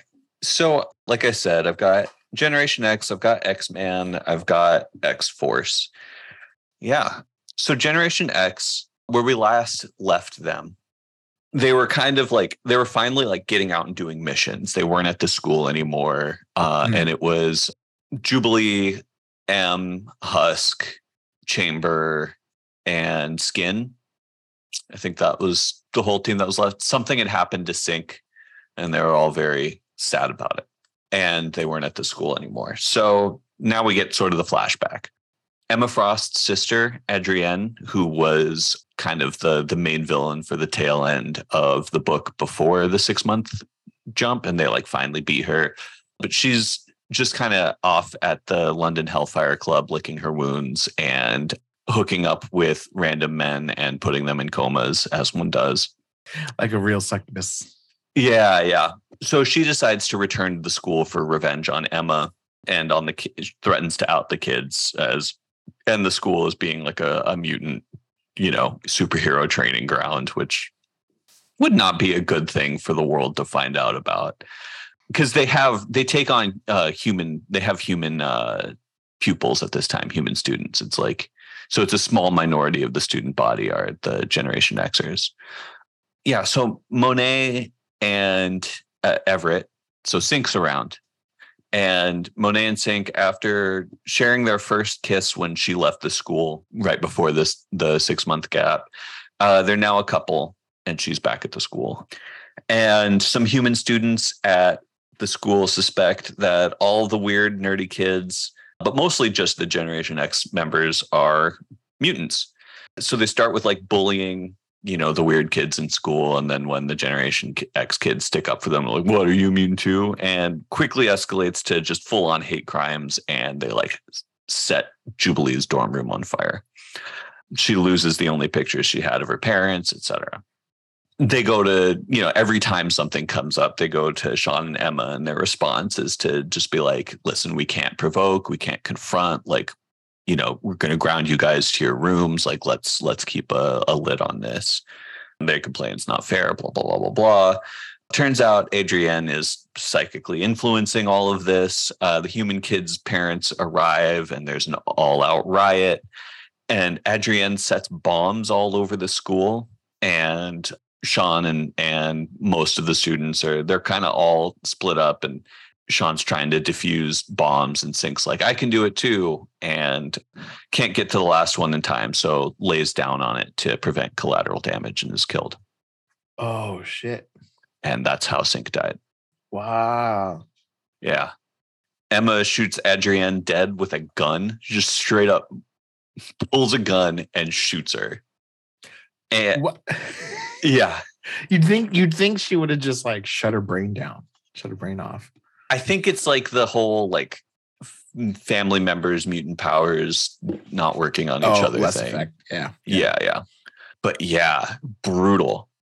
It's done off panel, but I think it's more out of like avoiding gore than to imply that Adrienne is still alive. Also, because I don't think she has reappeared in a comic sense. Yeah, they haven't brought her back either on Krakoa. Yeah, right. Yeah, seriously. Or Cordelia. We've got 2 out of 4 Frosts operating right now. Actually, I don't know what's up with Cordelia. But anyway, by this point, the school's basically gone, like destroyed. And Sean says, it's time to get serious about your training. Let's get you out into the world, like training you to do real missions. and all of that. So that gets us to the the post 6 month gap status quo that we were introduced in the last arc. Oh, and this arc is called Come On, Die Young, which fitting, I suppose. I know. Mm-hmm. So that's Generation X. X-Man, also issues 67 through 70. It's called Infinities of Evil, the arc. And this is kind of the one where Warren Ellis and his co-writers are taking the most liberties because they had the least to work from. What, you're saying there's not anything you can pull from X-Men's history? Really? As a literal this baby. Yeah. Yeah. So they just kind of like completely overwrote the entire thing. And now it's like a pretty straightforward, like sci-fi / superpower story dealing with alternate realities. And in the last story arc, so it introduced the concept, which is not reflected in, the Marvel cosmology anywhere else, but it's perfectly fine by me. Just more emphasizes the point that this is completely outside of anything that's going on in Marvel, right? We're just completely sidelining Nate Gray here. And so we introduced this concept that alternate dimensions don't just have they're not just parallel in terms of like what could have happened given similar circumstances on other Earths, but it's what they describe as like a double helix structure, and it goes up and down in a spiral.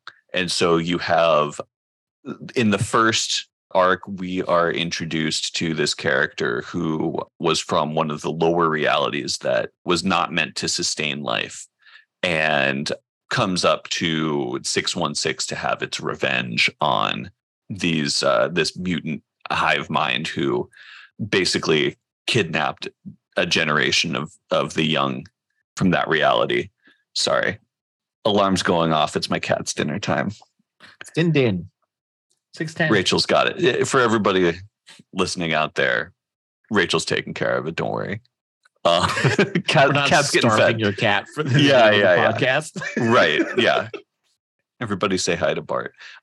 So yeah, there was this evil hive mind or they weren't really presented as evil, just like in like the classic mustache twirling way. They're just like introduced in self-interested. They're a mutant hive mind of explorers who kidnap an entire generation of the young of this down spiral alternate Earth, and basically to make money. And it's, probably going to lead to the extinction of the species on that reality, and they don't care. And so Nate Gray takes the hive mind to that lower reality for them to have their own justice on them, however they see fit. So that is the status quo after the 6 month gap, right? So now we have to figure out, and Nate Gray's like, he's walking around shirtless. He's calling himself the mutant shaman. He's got this big tattoo, right, of an X on his pectoral. He's got a shaved head. Like, all of these things are extremely different from the concept of Nate Gray that we've gotten used to for the first 66 issues.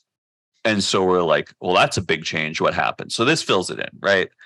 We've been getting sort of like flashes of other Earths through this. So we're getting, and in the first one, we got a flash of the Earth that we'll spend most of our time in this story. So that's, I won't really go into that yet, but at the beginning of this, we get a flash of an up spiral Earth where they call it the Brilliant City, and it's a bunch of everyone there. They float barefoot, their feet don't touch the ground, and there's an impassioned plea between two characters, and one of them like leaps off of the Brilliant City, implying that they're traveling down spiral for something, which is, scary, verboten, crazy. They're risking their purity, et cetera, et cetera. So that's something to keep an eye on for future arcs, but it is not going to come up again here. So we're flashing back to sort of the status quo of Nate Gray just kind of like wandering the Earth, sulking at, his favorite activity, and he's asleep, and he has a dream that he has destroyed Quito, the city of Quito, Ecuador, and he wakes up in Buenos Aires, and he's naked in bed, and he's like, Maddie, I had a dream. And she walks in, and like I'm not very well familiar with these terms, but like a teddy or a negligee or some sort of like, underwear type thing that she's wearing. So I don't know how strongly it's implied that they're boning. Probably fairly strongly. Yeah. It's weird because she's kind of his mom. And not like really, but kind of. She's the clone of his, maternal gene donor. Oh. Right. So, except she's also a psychic manifestation of, that clone that he created whole cloth when he entered into reality. But it turns out she's not even that either. Sorry, you've got a face. We want to unpack some things before I barrel forward here. Because he was test tube created in AOA. In Age of Apocalypse, yes. From the genes of Cyclops and Jean Grey. And Jean. And Madeline Pryor is a clone of Jean Grey. Right. Yeah. But she's not involved in this. In his creation. There's no Madeline Pryor in Age of Apocalypse. Correct. Right. And then he is one of the 4 characters that jumped from AOA to 616. Correct. And then so Maddie. So as soon as he like booped up on 616, one of the first things he did is he subconsciously connected with the psychic ghost of Madeline Pryor and created a new Madeline Pryor, essentially. And she's been his ally for the entire run, right? She killed Threnody. Right. She did, or not ally necessarily, but she's been around. She's been involved. Mm-hmm. And, very manipulative and blah, blah, blah, blah, blah. Well, so it turns out that Nate Gray did he's convinced that he actually destroyed Quito, that this wasn't just a dream. Turns out that's correct. He was being manipulated by Maddie. She has control of his powers, essentially. Second, it turns out that this isn't the Maddie that he created, that Maddie from somewhere else in the multiverse usurped, came in, replaced the Maddie that he created at some point sometime back, and has been influencing him to do crazy things. She secret invasioned him. It also turns out that it's not a Maddie at all. It's that this isn't the Maddie that they thought. I'm going to get to that in a sec. So they get so Maddie's like, quote unquote, Maddie's like, hey, so I'm not the Maddie that you created. I'm from another alternate reality. I replaced her some time back. I've been manipulating you, and it's time to take you to my home reality, which is Earth 998. And she is basically, she's the queen of the British Empire, which it controls the entire world except for Asia. And they're in a forever war with Asia, but, starting to turn the tides, blah, blah, blah, blah, blah. She's got this bodyguard named Mr. Scratch, who's like bald with a giant scar running down his face. And we later learned that he was basically, he says at one point, a Canadian assassin, so Wolverine, obviously, stabbed my brain, and I exist in a state of unrelenting rage.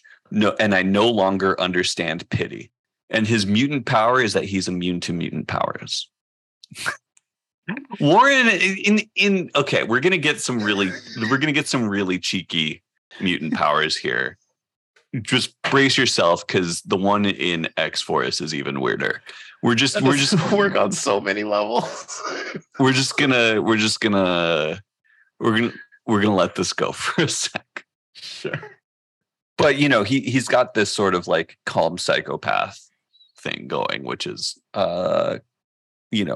unnerving and blah blah blah blah blah. He's the bodyguard to this Maddie on this Earth 998, and apparently she's been farming Nate Grays from all over the multiverse to find the right one for blah blah blah blah blah, right? And she delivers lines like, a Nate Gray does not create, a Nate Gray destroys.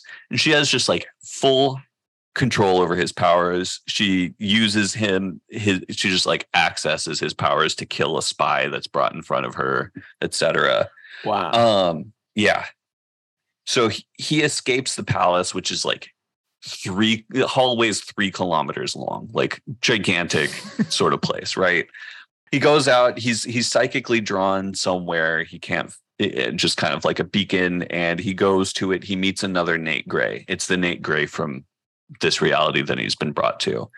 And this Nate Gray has the shaved head, has the chest tattoo, all of the things from the appearance of Nate Gray in, the after the time jump.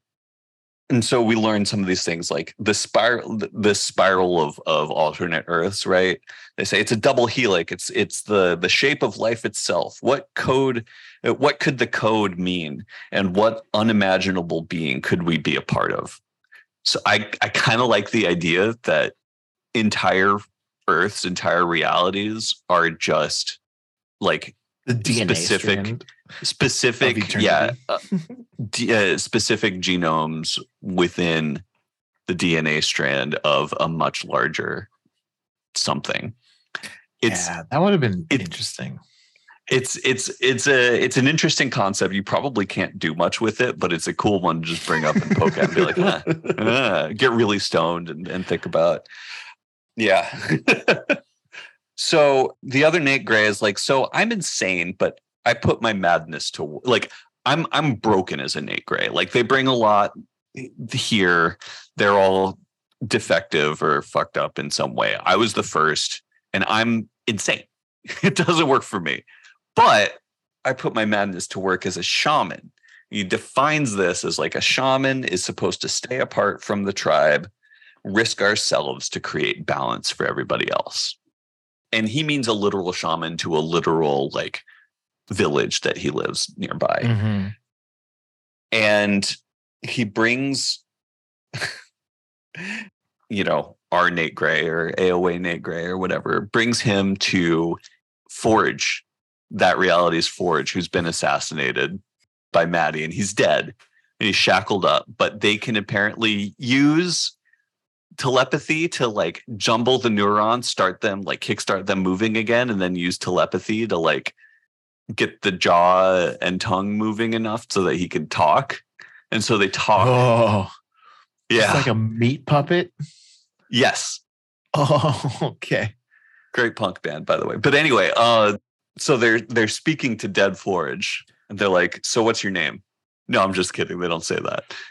Oh, I thought you were gonna jump into being like, well, I'm a shaman, or just So this is the part that's interesting to me that's never explored in this, which is a huge bummer. But like, Forge was a shaman, right? He was, and Forge in AOA was Nate Gray's father figure, basically raised him in that theater troupe. And now Nate Gray is a shaman, and they never quite go back to connect the dots and be like, I know. It's one, and it's like, I don't know. Is that like a lack of research or like understanding, or is that just like, oh, we don't need it? I don't know. So Warren Ellis just openly despises superhero comics at this point. Like, so this is actually a really fascinating point in his career, like, right? Because he did Excalibur at Marvel. It was one of his first American one of his first jobs in American comics. And he was kind of writing it not much like a traditional superhero comic. Like, it was much deeper into like story arcs and structure, and kind of like interested in doing like a more like prestige TV in the way it builds up to something than like these long dangling plot threads of like Claremont-esque Marvel. And so the fans hated it. He got the boot, he lasted a good 20, 30 issues, something like that. But he got the boot and just endlessly jerked around to be part of crossover after crossover, et cetera. So it was kind of like, all right. But I read interviews with him and he's like, I had to do so much research to like, he didn't read superhero comics at all growing up. That wasn't what he was interested in. He just like, he loves comics. He, is a writer. He was taking writing jobs in comics, and, the places that largely were hiring people to write comics were superhero comics. And so he's like, all right, I'm going to learn this genre and I'm going to learn it inside and out. And so after he leaves Marvel, he goes to Wildstorm and he does Planetary and he does Stormwatch and turns it into the Authority and just like completely upends superhero. Like that is like when people talk about like what are the landmark books that like changed superhero comics in like the 2000s, it's like the Authority and like, Brian Michael Bendis. Like those are like the most influential, like Warren Ellis and Brian Michael Bendis are like the most influential creators in mainstream comics in this time period. And so he's done this, right? And it's like a huge success, like takes the industry by storm. Like everyone's like, oh my God, the fucking Authority, right? And now Marvel wants it back after just shit canning him. And they're like, we'll give you a third of the entire X-Men line. Like, go nuts. You don't even have to write it. You're co-writing. Just be the creative lead on this. Like, be 1/3 of head of X. I think his disdain for superhero comics is definitely still there. And but like, so he's done all of the research. It may have been at some point like, yes, X-Man, Shaman, Forge, this makes sense, but it just never quite like went through. I could see that being a thing. I could see him having done the research, but I could also see him just not caring enough about. Yeah, that checks out. So anyway, I'm taking advantage of the fact that we're on a tangent. Yeah, absolutely. I wonder how many Nate Grays there are compared to how many Nathan Summers there are. It's a great point because it's a real, and this is not some character, kind of conceptually. And it's right. It's like we don't have a 616 Nate Gray, right? And yeah, what are this like? Does every Nate Gray come from an Age of Apocalypse like reality, or or there are other circumstances that are responsible for the creation of other Nate Grays? That never really comes up here, which is fine because Nate Gray is a terrible character. Yeah, it's just while you're explaining, and so we're mostly just going way more generic sci-fi here than like anything that's particularly like crucial to Nate Gray. And so just made me think. Yeah, totally. So we get some backstory on this Earth 998. Turns out that Queen Maddie ruled the British Empire at the end of the 19th century. So we're going like Victorian, like basically, yeah. And then she died. The only way we can get Madeline to wear more than a bikini is if she's set in the Victorian era. Fuck, it's true.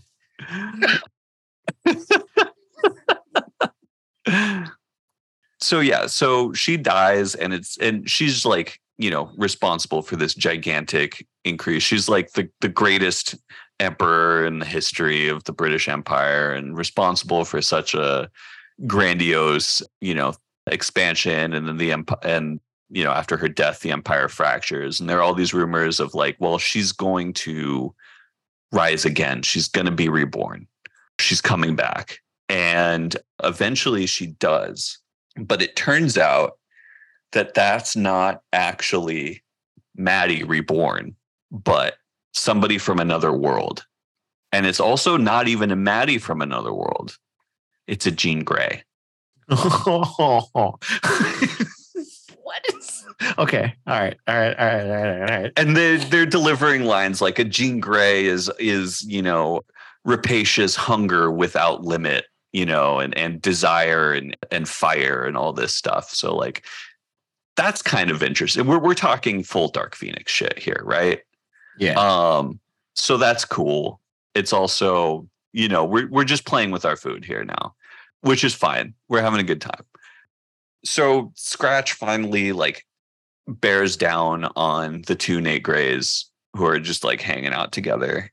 And because their powers don't work on him, and he still wants to like kidnap our Nate because he is the more perfect vessel, or has a chance to be, for something become Jean/Maddie's ultimate weapon. Since their powers don't work on each other, they do a switcheroo and they merge themselves with each other and swap appearances and some measure of their psyche. And so the 998, this reality's Nate Grey, looks like 616, and he's brought to Maddie, and then brings the, oh no, it was the wrong one. Our plans have been foiled, blah, blah, blah, blah, blah, right? And 616 Nate Grey returns to 616, but now he looks like this alternate reality Nate Grey. So he's got the pectoral tattoo, and thinks he's a shaman, and blah, blah, blah. And so that's how we get to the status quo. And so, so the alt reality Nate Grey destroys Jean, and we're all good. All right. So we're 2 for 2 on the first story, or I guess the second story post 6-month jump, explaining the 6-month jump. No, that's what I was saying. All 3 of these are doing that. Oh. Right. Yeah. And they're called like Shockwave, as like this is kind of like advertised to be so, like yeah. And notably, actually, it's only these Counter X, the Warren Ellis titles, that ever bother explaining what happened during the 6-month gap. The Claremont Revolution titles never even try. Claremont loves his dangling plot threads. These will dangle forever. We as readers still don't know what happened. It's fine. Man. Okay, one thing I will say in defense, quote unquote, defense of X-Man, yeah, especially after this story, yeah, he's the catalyst to so many conceptual conversations. Like okay. He's like a Marvel icebreaker. You can't think of a conversation to have spawning from X-Man. You don't get comics.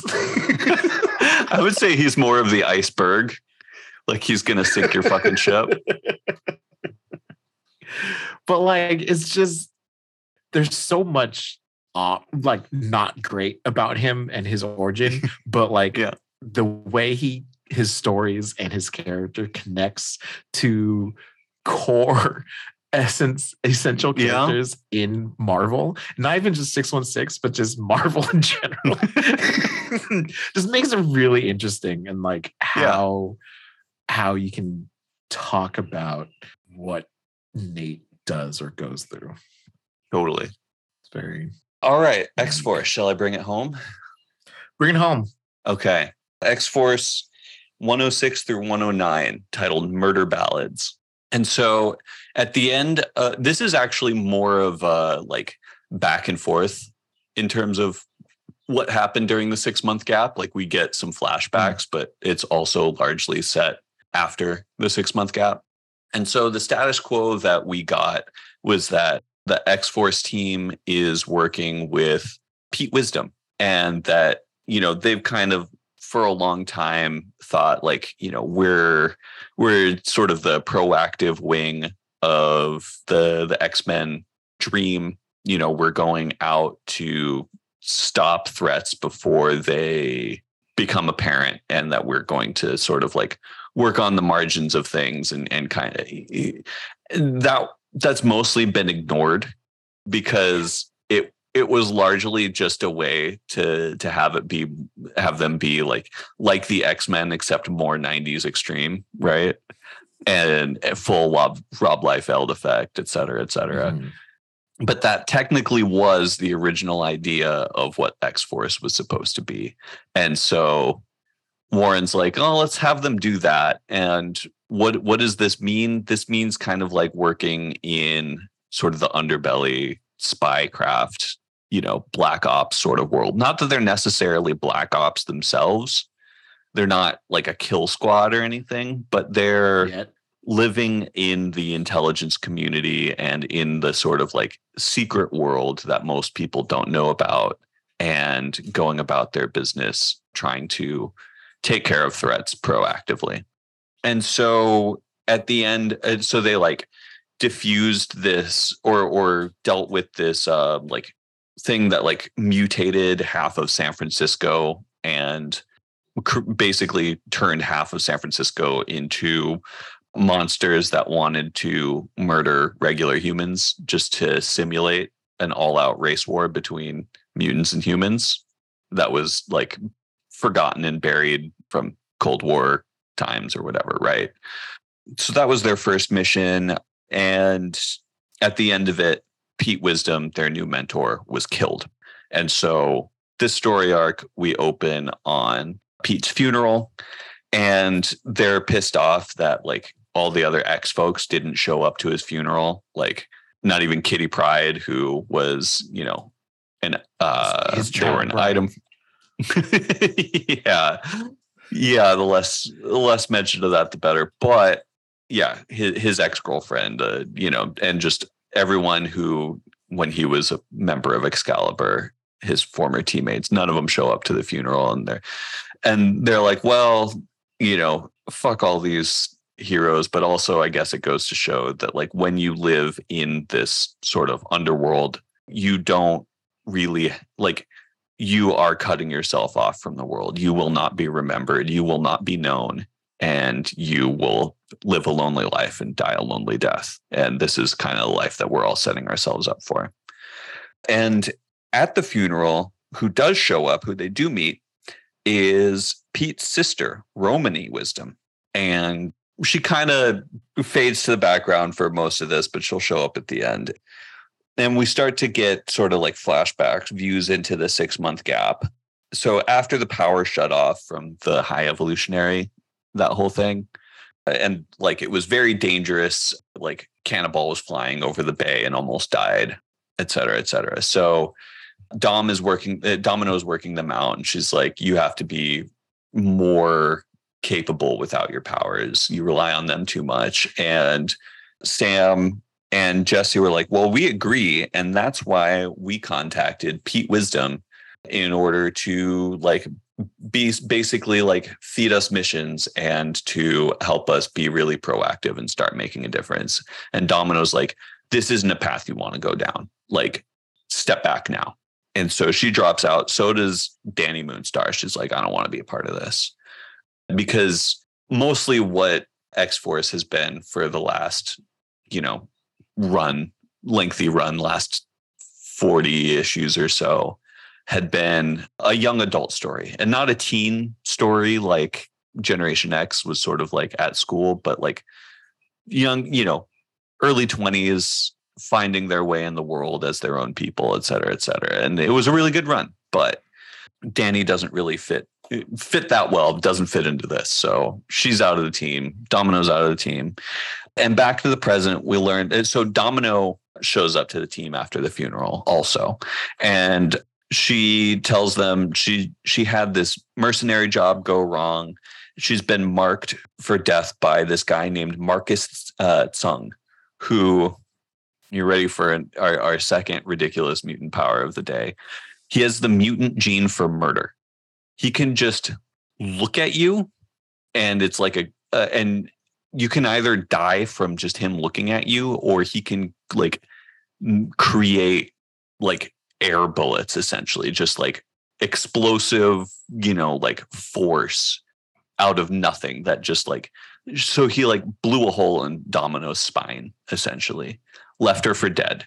Jeez. But then but then she didn't die. A little while later, she, woke back up perfectly fine, perfectly healed, even like a bunch of like scars from old wound, unrelated old wounds that had been completely restored. And instead, she had this weird device, like kind of metallic looking, growing in her like back and shoulder, where she'd been like mutant murder shot by Tsung. Really weird.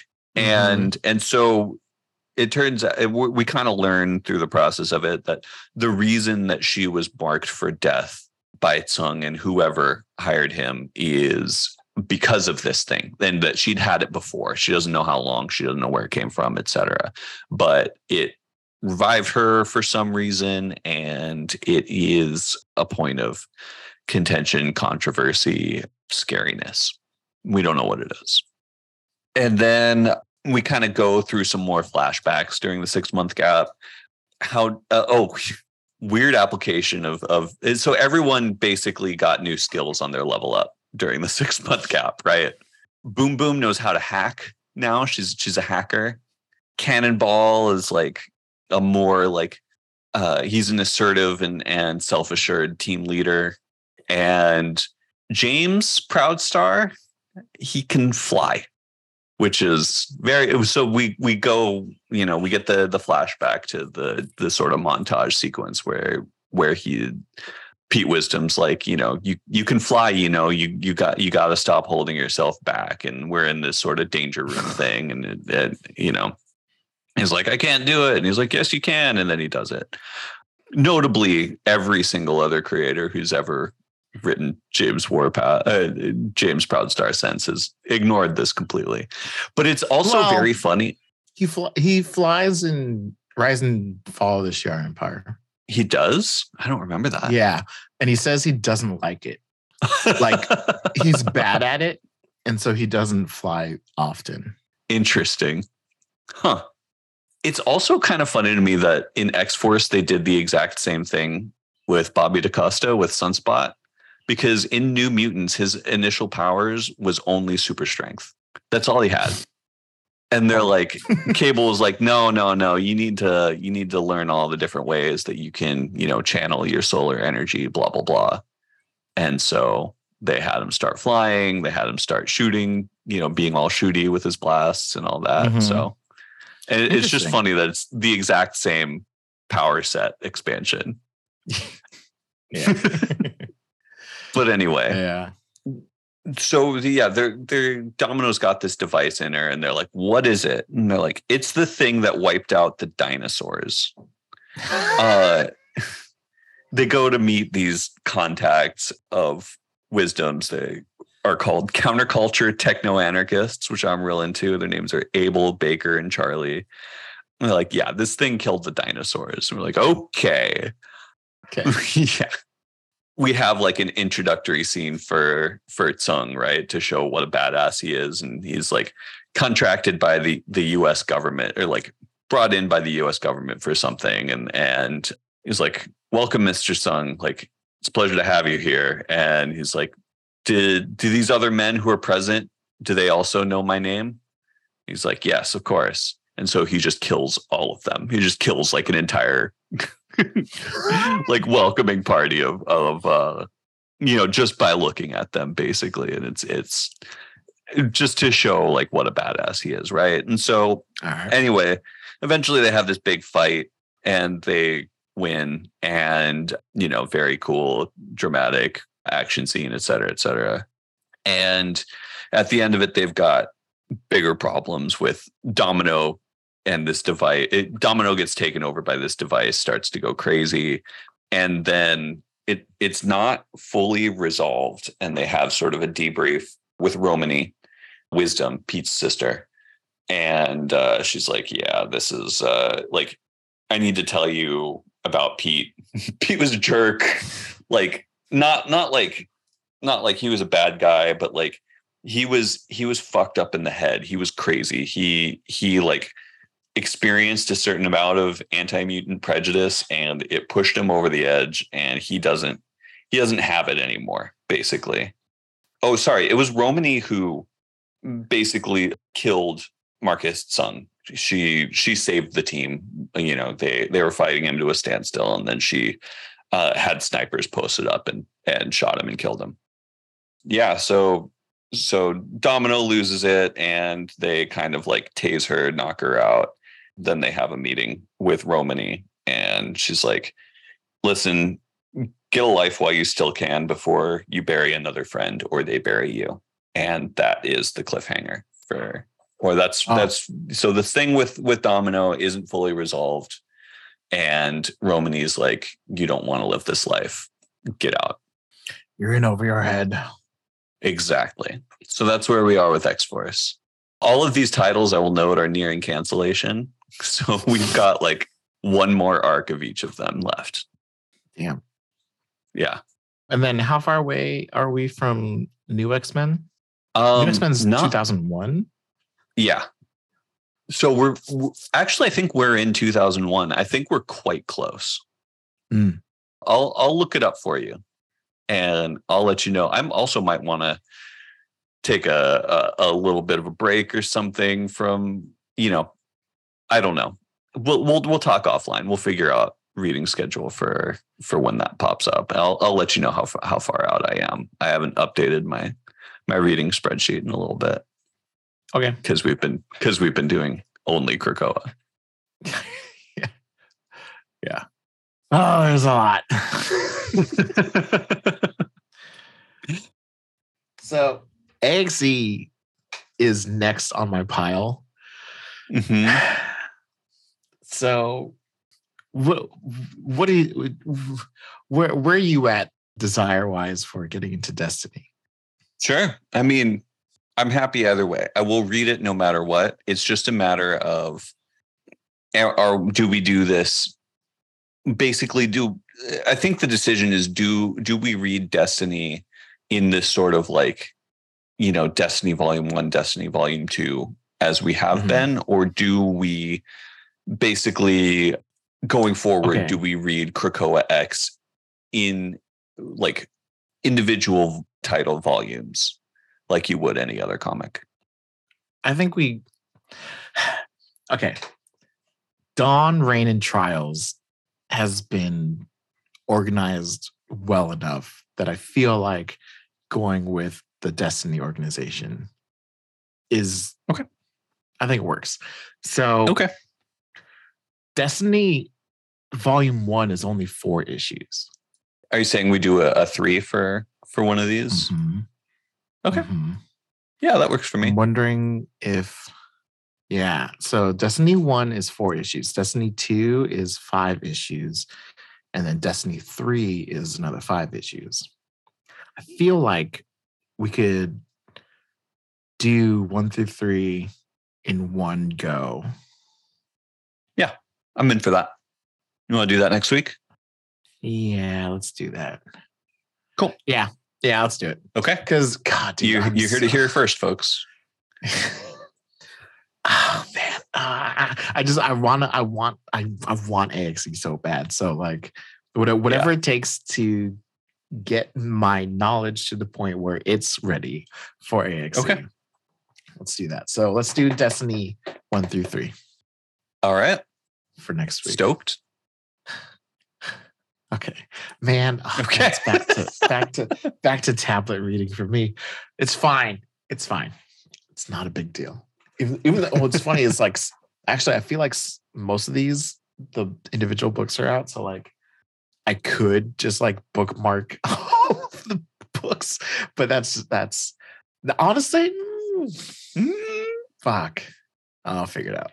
Anyway, that's my own problem to deal with. It's your own cross to bear. Yeah, exactly. So next week, Destiny 1, 2, 3. Okay. Let's do that. Oh, let's do it. Oh, cool. Man, anything you want to say? Oh, sorry. I want to find out what happens with Sabretooth, but that's not for dude. Sabretooth isn't even on this list. You're right. Yeah, Sabretooth 4 or 5. I don't even know. I have no idea. Yeah. And again, these aren't official. I know. I have no. Yeah. Whatever. We're still going to do Destiny. We're going to do French Destiny 1, 2, and 3. Okay. So this next podcast is going to be in French. I was about to say C, and I was like, that's not right. Oh man. I took a little bit of French in college. I don't remember any of it, but I took Japanese in high school, and my housemate was taking Japanese in college, and I was like, got to the exact point where like what I had learned of French had exactly meant what I had forgotten in Japanese, and it was like perfectly matched. And so my housemate one day said to me, Ohio, Steve, o genki desu ka? And I said, Hai, je suis genki. That's amazing. I mixed up not only vocab, but also grammar. That's impressive. Not gonna lie. I definitely, the one time I went to TJ when I was like 19. Yeah.